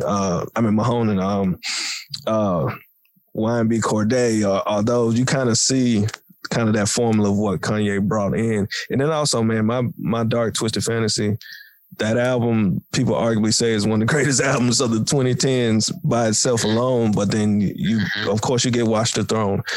You get this whole thing of stadium music. And I remember him saying that, like, I want to do stadium music, and him going above beyond. For me, Nicki, I agree with you. Like, she kind of comes off of that Little Kim formula. But I think the difference is Nicki being on the record with Eminem, Jay, and Wayne and slaying it by herself and literally becoming probably the dopest female artist of all, hip-hop female artists of all time, lyrically, I think is what puts her up there. Because I think because before that, we pretty much had an absence of female rappers. They just really wasn't too many. And then once Wayne finds Nicki and Drake and gets Nicki to where she needs to be, then you have this like unstoppable monster that's everywhere doing everything until her drop off. So I have to put Nicki there because then you get this birth of, because I mean we had a Trina, which is to an extent similar, but Trina didn't have this impact that Nicki had. Nicki's impact was just some other, and then I think when we get to that, we get Meg, we get Cardi, we get City Girls, we get all of these chicks now, and I think that if she doesn't come along and it reignite that fire, not only reignite that fire, but carry that mug for a minute, I think she brings back the rebirth of female rappers. Now, that's no slight on Remy Ma, that's no slight on Foxy, that's no slight on Kim, none of the female that came before, Rhapsody, Young Ma, anybody who was there during that time is just, even if you hated her, you had to just be like, yeah, she's carrying the torch right now for female artists. I mean, you didn't even hear from Missy around that time, so that's why, unfortunately, like Cole should be on that Mount Rushmore. I would make it a 5 instead of a 4, because you do have, Cole does have, Cole is a part of this era that's like slaying stuff. You can't deny it. But if we only got 4 slots, and I got to be realistic about it, Kanye's, oh my goodness, like, I know we want to just, trade him out, the trade him out because of what he said. But then when you look at his contributions and what he's done in just the 2010s, it's like, I don't see why he's not just there, period. And then the same with Nicki. I don't know why she's just not there. Like, but I wouldn't make it a 5 because I want Cole there. But nevertheless, that kind of just throws me over into my next question, man. Let's go. Fantasy. I think we all pretty much came to a standard of agreeing who those top people were during the 2010s. But now, hey, we fans of music, so let's get to it, man. Let's completely like erase the entire Mount Rushmore of what we see at this current moment. Mm-hmm. Who is your Mount Rushmore? And I don't know if y'all want to do 2010s or if y'all just want to do period.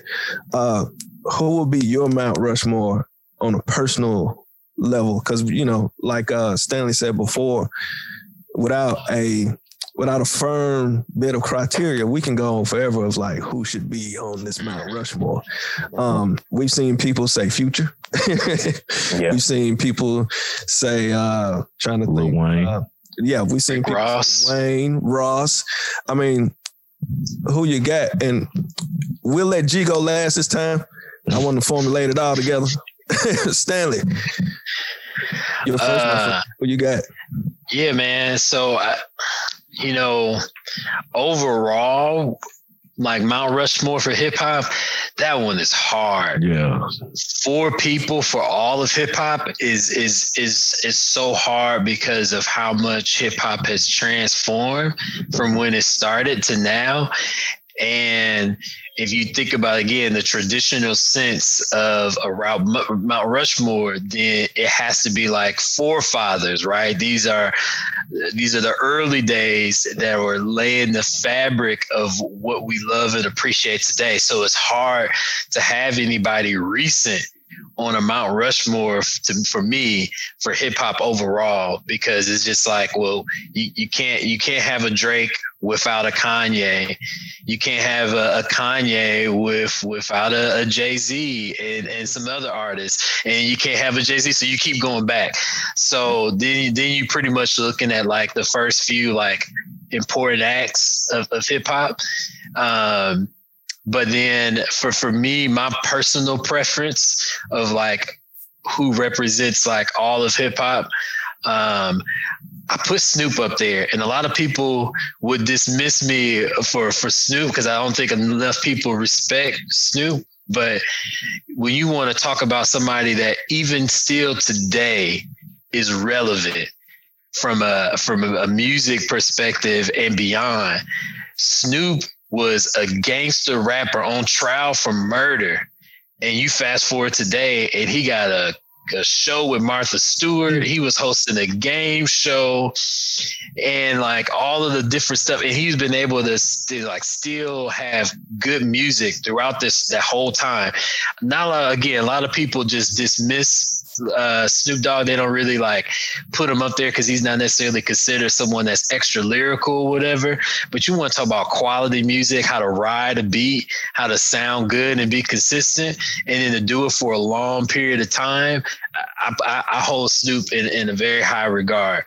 Obviously, you got to have Jay-Z just out of respect for the game. I wasn't initially a big Jay-Z fan. It took me some years to really get into Jay-Z, but I respect like the fact that Jay-Z is one of the few really big time rappers, especially at his time where he was at the true height, like in the late 90s, early 2000s, where he didn't have any restrictions on what type of artists he would work with. Back in the day, a lot of people was just like, I'm only rapping on East Coast stuff. I'm only rapping on West Coast stuff. Jay-Z has rapped with all of your favorite rappers. And that's something that I think is a quality that not a lot of the biggest artists have. And that's something I really appreciate Jay-Z. Like I can go, all of my favorite rappers got a track with Jay-Z. And that speaks volumes to like how much people respect his craft and his ability. So got to have Jay-Z up there. Golly, man, it gets hard after that for me because, you know, again, you talk about like impact. And I mean, it's the default is obviously Tupac and Biggie. And as much as I want to like have them up there, it's tough because then it's just like, okay, well, what about Rakim? And what about LL Cool J? Because LL Cool J was very important to like being like a crossover of I can rap hardcore, but I can still pack out arenas and have women coming just as much as men coming to the show and being hype about it. And Rakim, just from like, you know, just the bars that he spit. You talk about all your favorite rappers, their favorite person, Rakim is always on their list as like somebody that heavily influenced them. And then you throw in Nas, and like from a lyrical standpoint, it's like, man, how do you leave off Nas? Even though I would argue Nas doesn't have as many like hits and the range is a little bit limited. I feel like he's kind of a narrow, like you're a pure hip hop person. But yeah, man, for me, if it was my personal preference of Mount Rushmore, it'd probably be Jay-Z, Snoop, Pac, and Biggie with some possibles that you could sub out for Pac, because I feel like Pac is maybe transcends hip hop a little bit and is would be there more from the culture aspect. I feel like Pac's impact was more cultural than it was music. I don't know if that makes sense, but it's just like, he brought poetry. He brought a different level of consciousness. He brought I'm gonna share the stories that you don't normally hear in music from our community, and I'm gonna bring it onto a track and make you dance to it or think, you know. But you gonna hear it. But when you think about like just like, I don't know. I look at Pac as almost like he's not even a hip hop artist. He's just like the hood poet. Like I don't know how to describe it, man. So it's a tough one for me, man. It's tough. Gotcha, yeah. Gotcha. Yo, number two, what you got? Jay-Z. Okay. Jay-Z has done a lot of things for the game, and also as far as like moving people to think past just rapping. I think he's, you know, from like his business ventures to investments he's made to his wife, you know, to choose like just the people that he chose to be around and stuff like that. Outkast. I am a true fan of Outkast. I forgot Outkast. Sorry. That's okay, Stanley. They should be there. They should be there on mine. They definitely. It's two people though, but they're a group. Like it's hard for me, and I get what you're saying, Stanley, because it's like you're taking from like years, like what is this 40 years now of hip hop, and you trying to break it down to 4 to find the most whatever you're looking at. But just for me, I do everything from a fan standpoint, from what I like, I personally like. That's why I'd be like, man, yeah, y'all come with better things than I do, because I'm just looking at it from what I like to listen to. But Jay-Z, Outkast, just because of what Outkast did for the South. You know, I know you had A-Ball, MJG. I know you had UGK and all of those groups. Master P is another one I will put up there. I just thought about that. Master P and what he had done for like my childhood. You know what I'm saying? And that fourth one, man, it's tough. Like, I go back to Biggie and Pac because I tie them together. Like, for me, their careers are tied together. Yep. Biggie doesn't get as big if it wasn't for Pac, and Pac doesn't get as big if it wasn't for Biggie. I think they both can stand alone. Like, don't get me wrong, both of these guys were very talented, but in the end, I think they're because of the beef that happened, because of how they were killed and everything. I think forever they are tied together, and that did something to the game as well. So I would tie them together and put that, or you know, you can say the East Coast West Coast beef if you want to, but I would definitely put Biggie and Pac up there together. Man, I'm just visualizing your Mount Rushmore. It's gonna be like Jay, and there's gonna be a logo for Outkast. Yeah. No, you got to put their faces, man. They got to have the two faces. I think that's why I didn't throw them on there, because like I was just thinking about individuals, and so I didn't even group Outkast as an individual. But you're right, man. Like Outkast should be there, but it's hard because again, it's Mount Rushmore. It's only supposed to be four faces. So what you do? You put the two faces together, like put them half and half. Half and half. Jay-Z and get them up there, like Jay and R. Kelly when they had the but you know, that's the fun thing about this whole discussion is like, all right, how far can we go? You know, what does yours look like? What does yours look like? You know, I don't think it's ever a wrong answer because it's all subjective, which leads me to G, because I know G has probably a Mount Rushmore that is like probably incredible that I probably wouldn't even thought of. Yeah, or it might be similar to all of us. Nah, he's putting a lot of pressure on you, Greg. I hope you come in with something good. They put a lot of pressure on you. They did put a lot of pressure on me, man. Like, I'm just supposed to be this amazing thinker and shit. But like, you are though. You are though. like, bro, why I can't just have 4 niggas, bro? Let me just have 4 niggas and get it off. Oh man. But if I'm thinking about a Mount Rushmore, specifically for the purposes of what we doing right now, I'm gonna come at it from the perspective of myself as a rapper, and like people who like inspire me to want to rap. People who, when I listen to their shit, or I go to listen to their shit when I decide I want to make a song or something like that. And so mine would definitely have to start with Outkast. Like, I would definitely do Outkast first, because at the time when I first started to rap, I think those were the people I was listening to the most, because I was coming late to the game, because I had not really been around for when they were making their runs in the 90s and the 2000s. I was still young. But I was like a freshman or sophomore in college, and I was going back to retroactively pick up on some of the shit that they had laid down.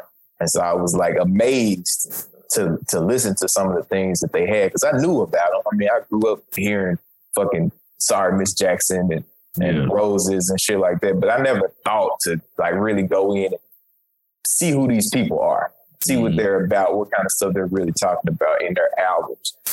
So definitely Outkast would go in there, because I just like what they bring to the table.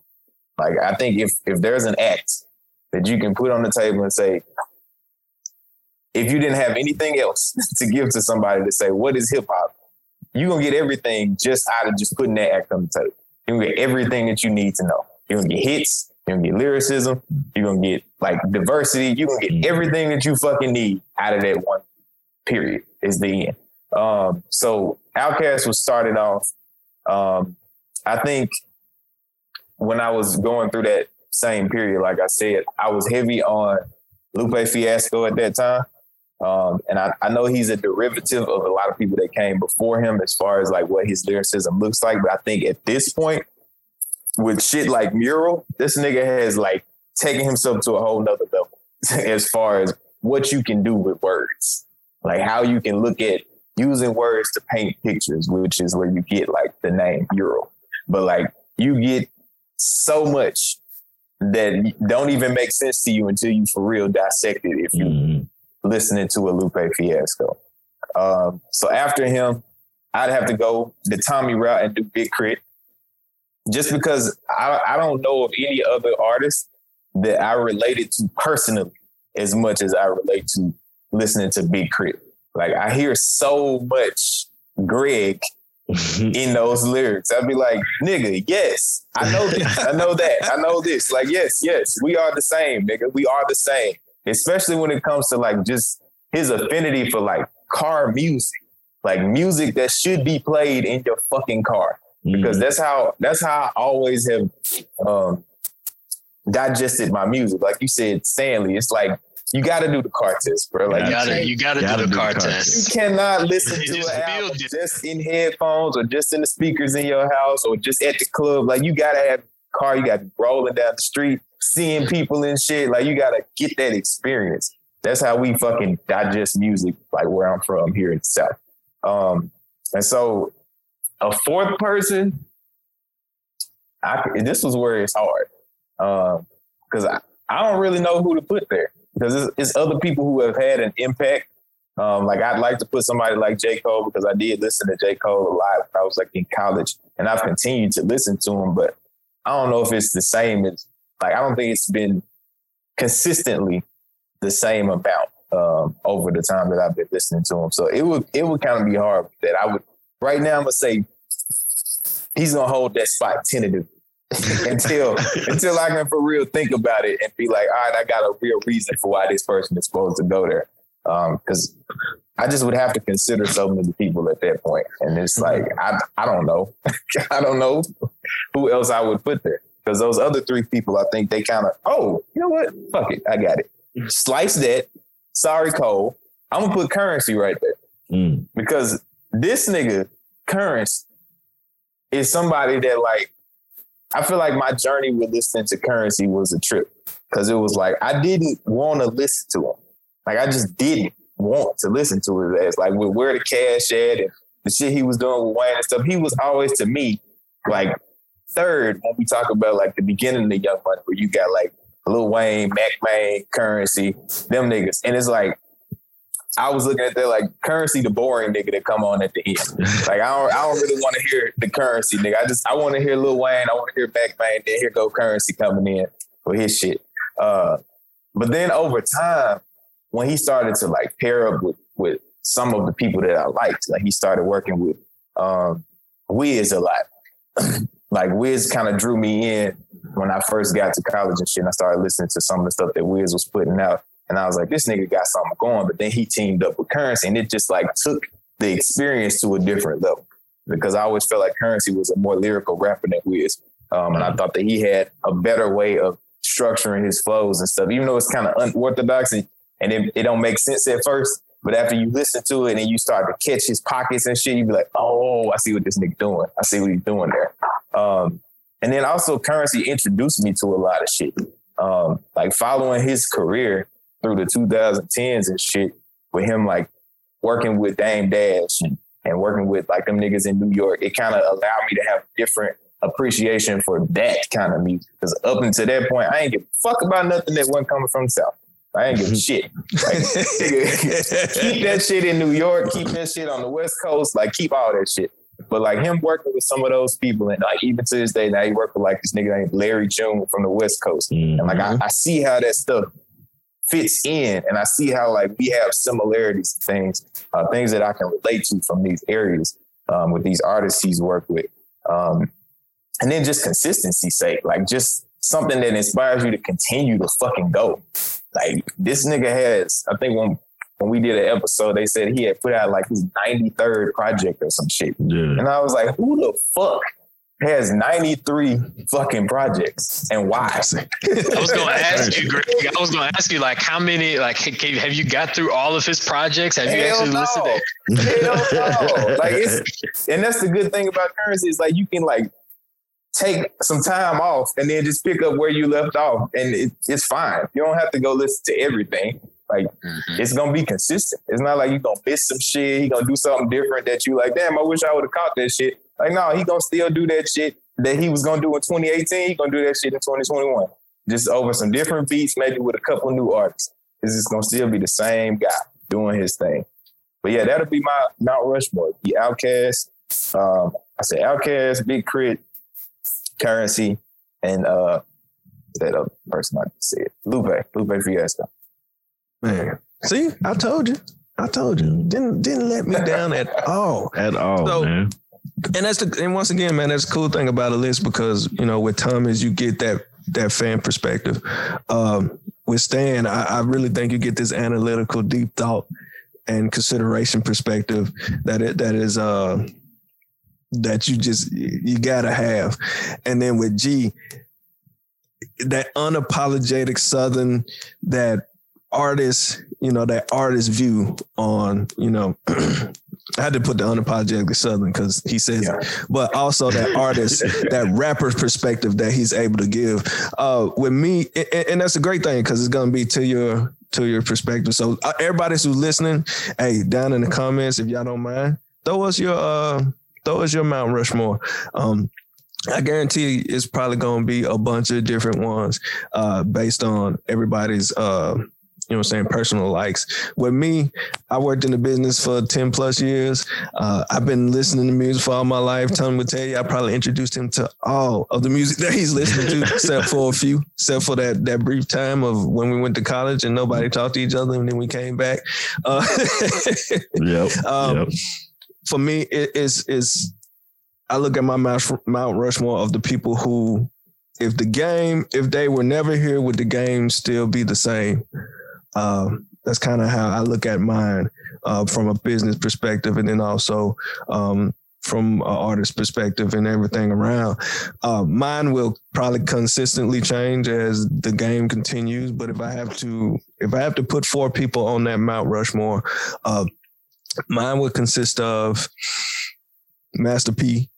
Cause I think what Master P did was revolutionary, and I think if he didn't do that, I don't think the South would be where it is today. I think we'll still be underground, but I think Master P's success took everything. That gave you a Cash Money, that gave you a Lil Wayne, that gave you Tip, Jeezy. That gave you the South, and that's no discredit to anyone that was, from Rap A Lot, A-Ball, MJG, any Memphis music, any Atlanta music. It's just what P did. You know what I'm saying, was a blueprint for a lot of other folks to be able to do the same. And he sold a lot of records. Let's be honest. They sold a lot of records. Maybe not the most lyrical, but yet still they made a tremendous impact.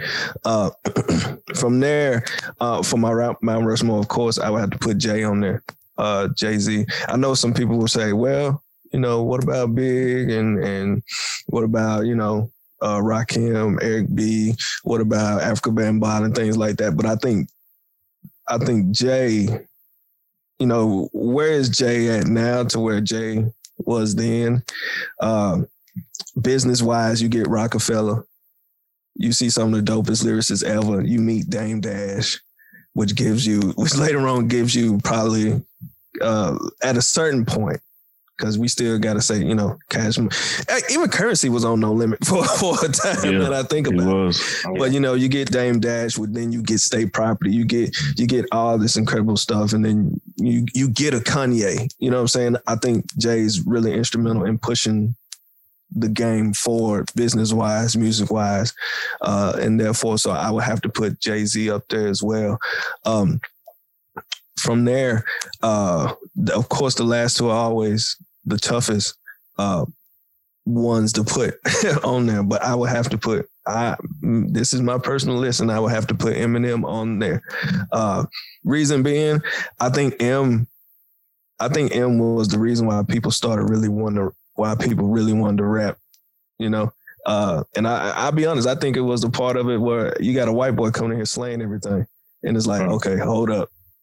This is our sport. I think he elevated the game to a certain degree, because from there you get a 50 Cent, you get a G Unit, you get D12, the rebirth of Dr. Dre, to a certain extent, as well.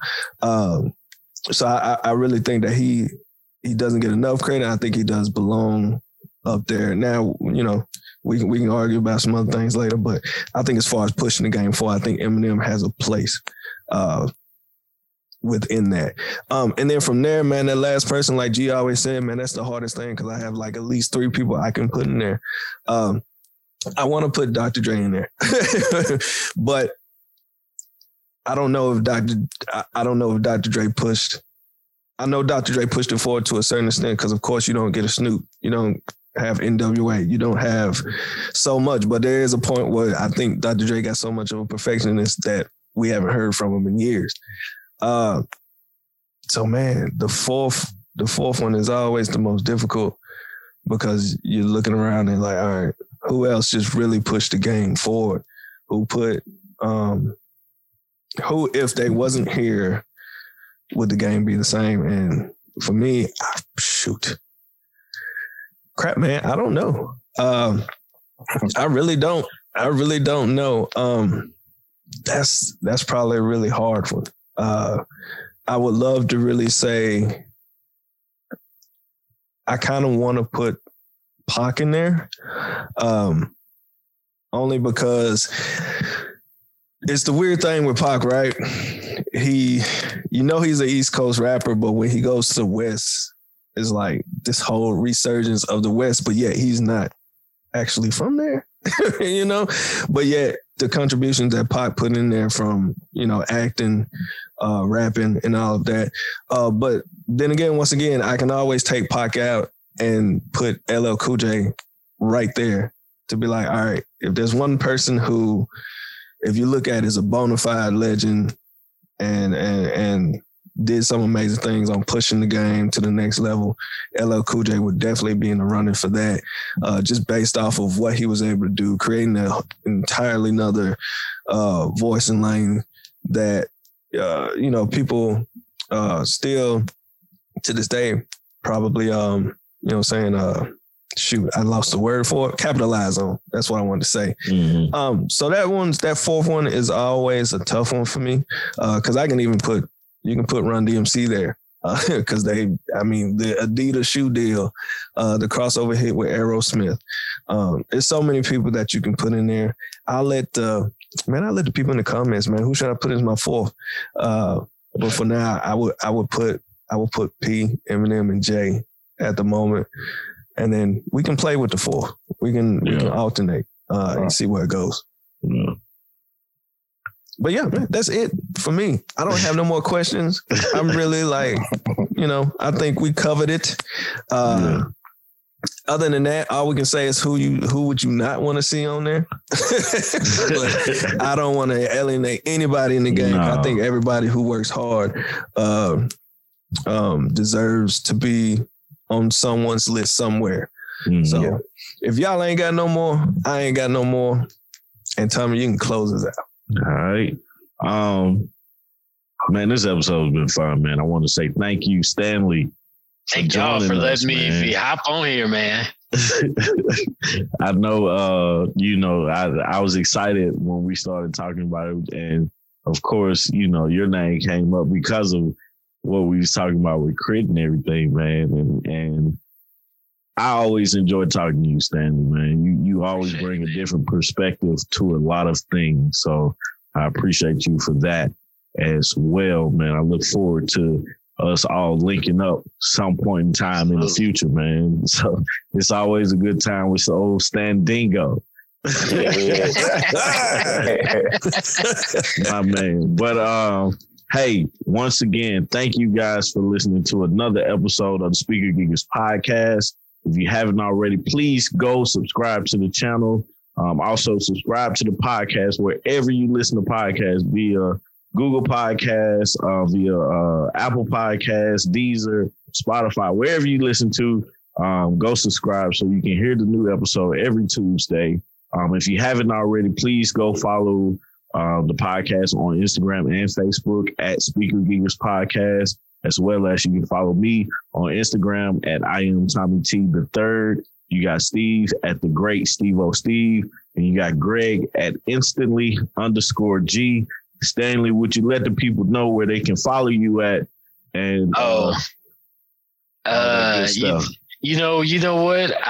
I That's a tough one for me to answer. I didn't got to the point in my life where I don't really care about having followers on social media. I get on social media to laugh at funny stuff, to keep up with the youth and what's happening in the world, and to talk about music and movies, man. But I think my Instagram name is Dingo the King. I don't even know if my profile is open.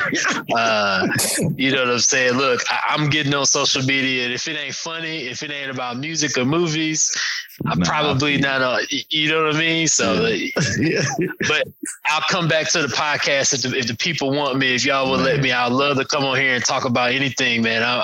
I got plenty of opinions about a lot of stuff. So, man, you're welcome anytime, man. I think I hit everything. You guys got anything else you want to say? Hey, you think somebody put Plies on their list? This nigga always Plies. This man was Plies. Tommy with Bussy baby. Steve with Plies. Like, we ain't found Greg's yet. I ain't got one, damn it. Somebody out there. Man. That's too funny. Somebody gonna put Soulja Boy, and you could argue. You could argue Soulja Boy. Yeah. You could argue Soulja Boy. You don't have a lot of You don't have a lot of the digital age if you know. So if Crank That doesn't get as big as it does on YouTube, so that's a very good point. I think a lot of people kind of they skim over that, man. There would be no influencers if it wasn't for Soulja Boy. Yeah. Crap. That's true. Put Uncle Luke on the list. Maybe Uncle Luke should be on the list. It's a tough, man. 4 people. That's why you got to do something like decades or lyrics. Right. You have to break it up. Some criteria. You got to have some criteria. Yeah, absolutely. Well, with that being said, guys, I'm out. Peace. Peace out.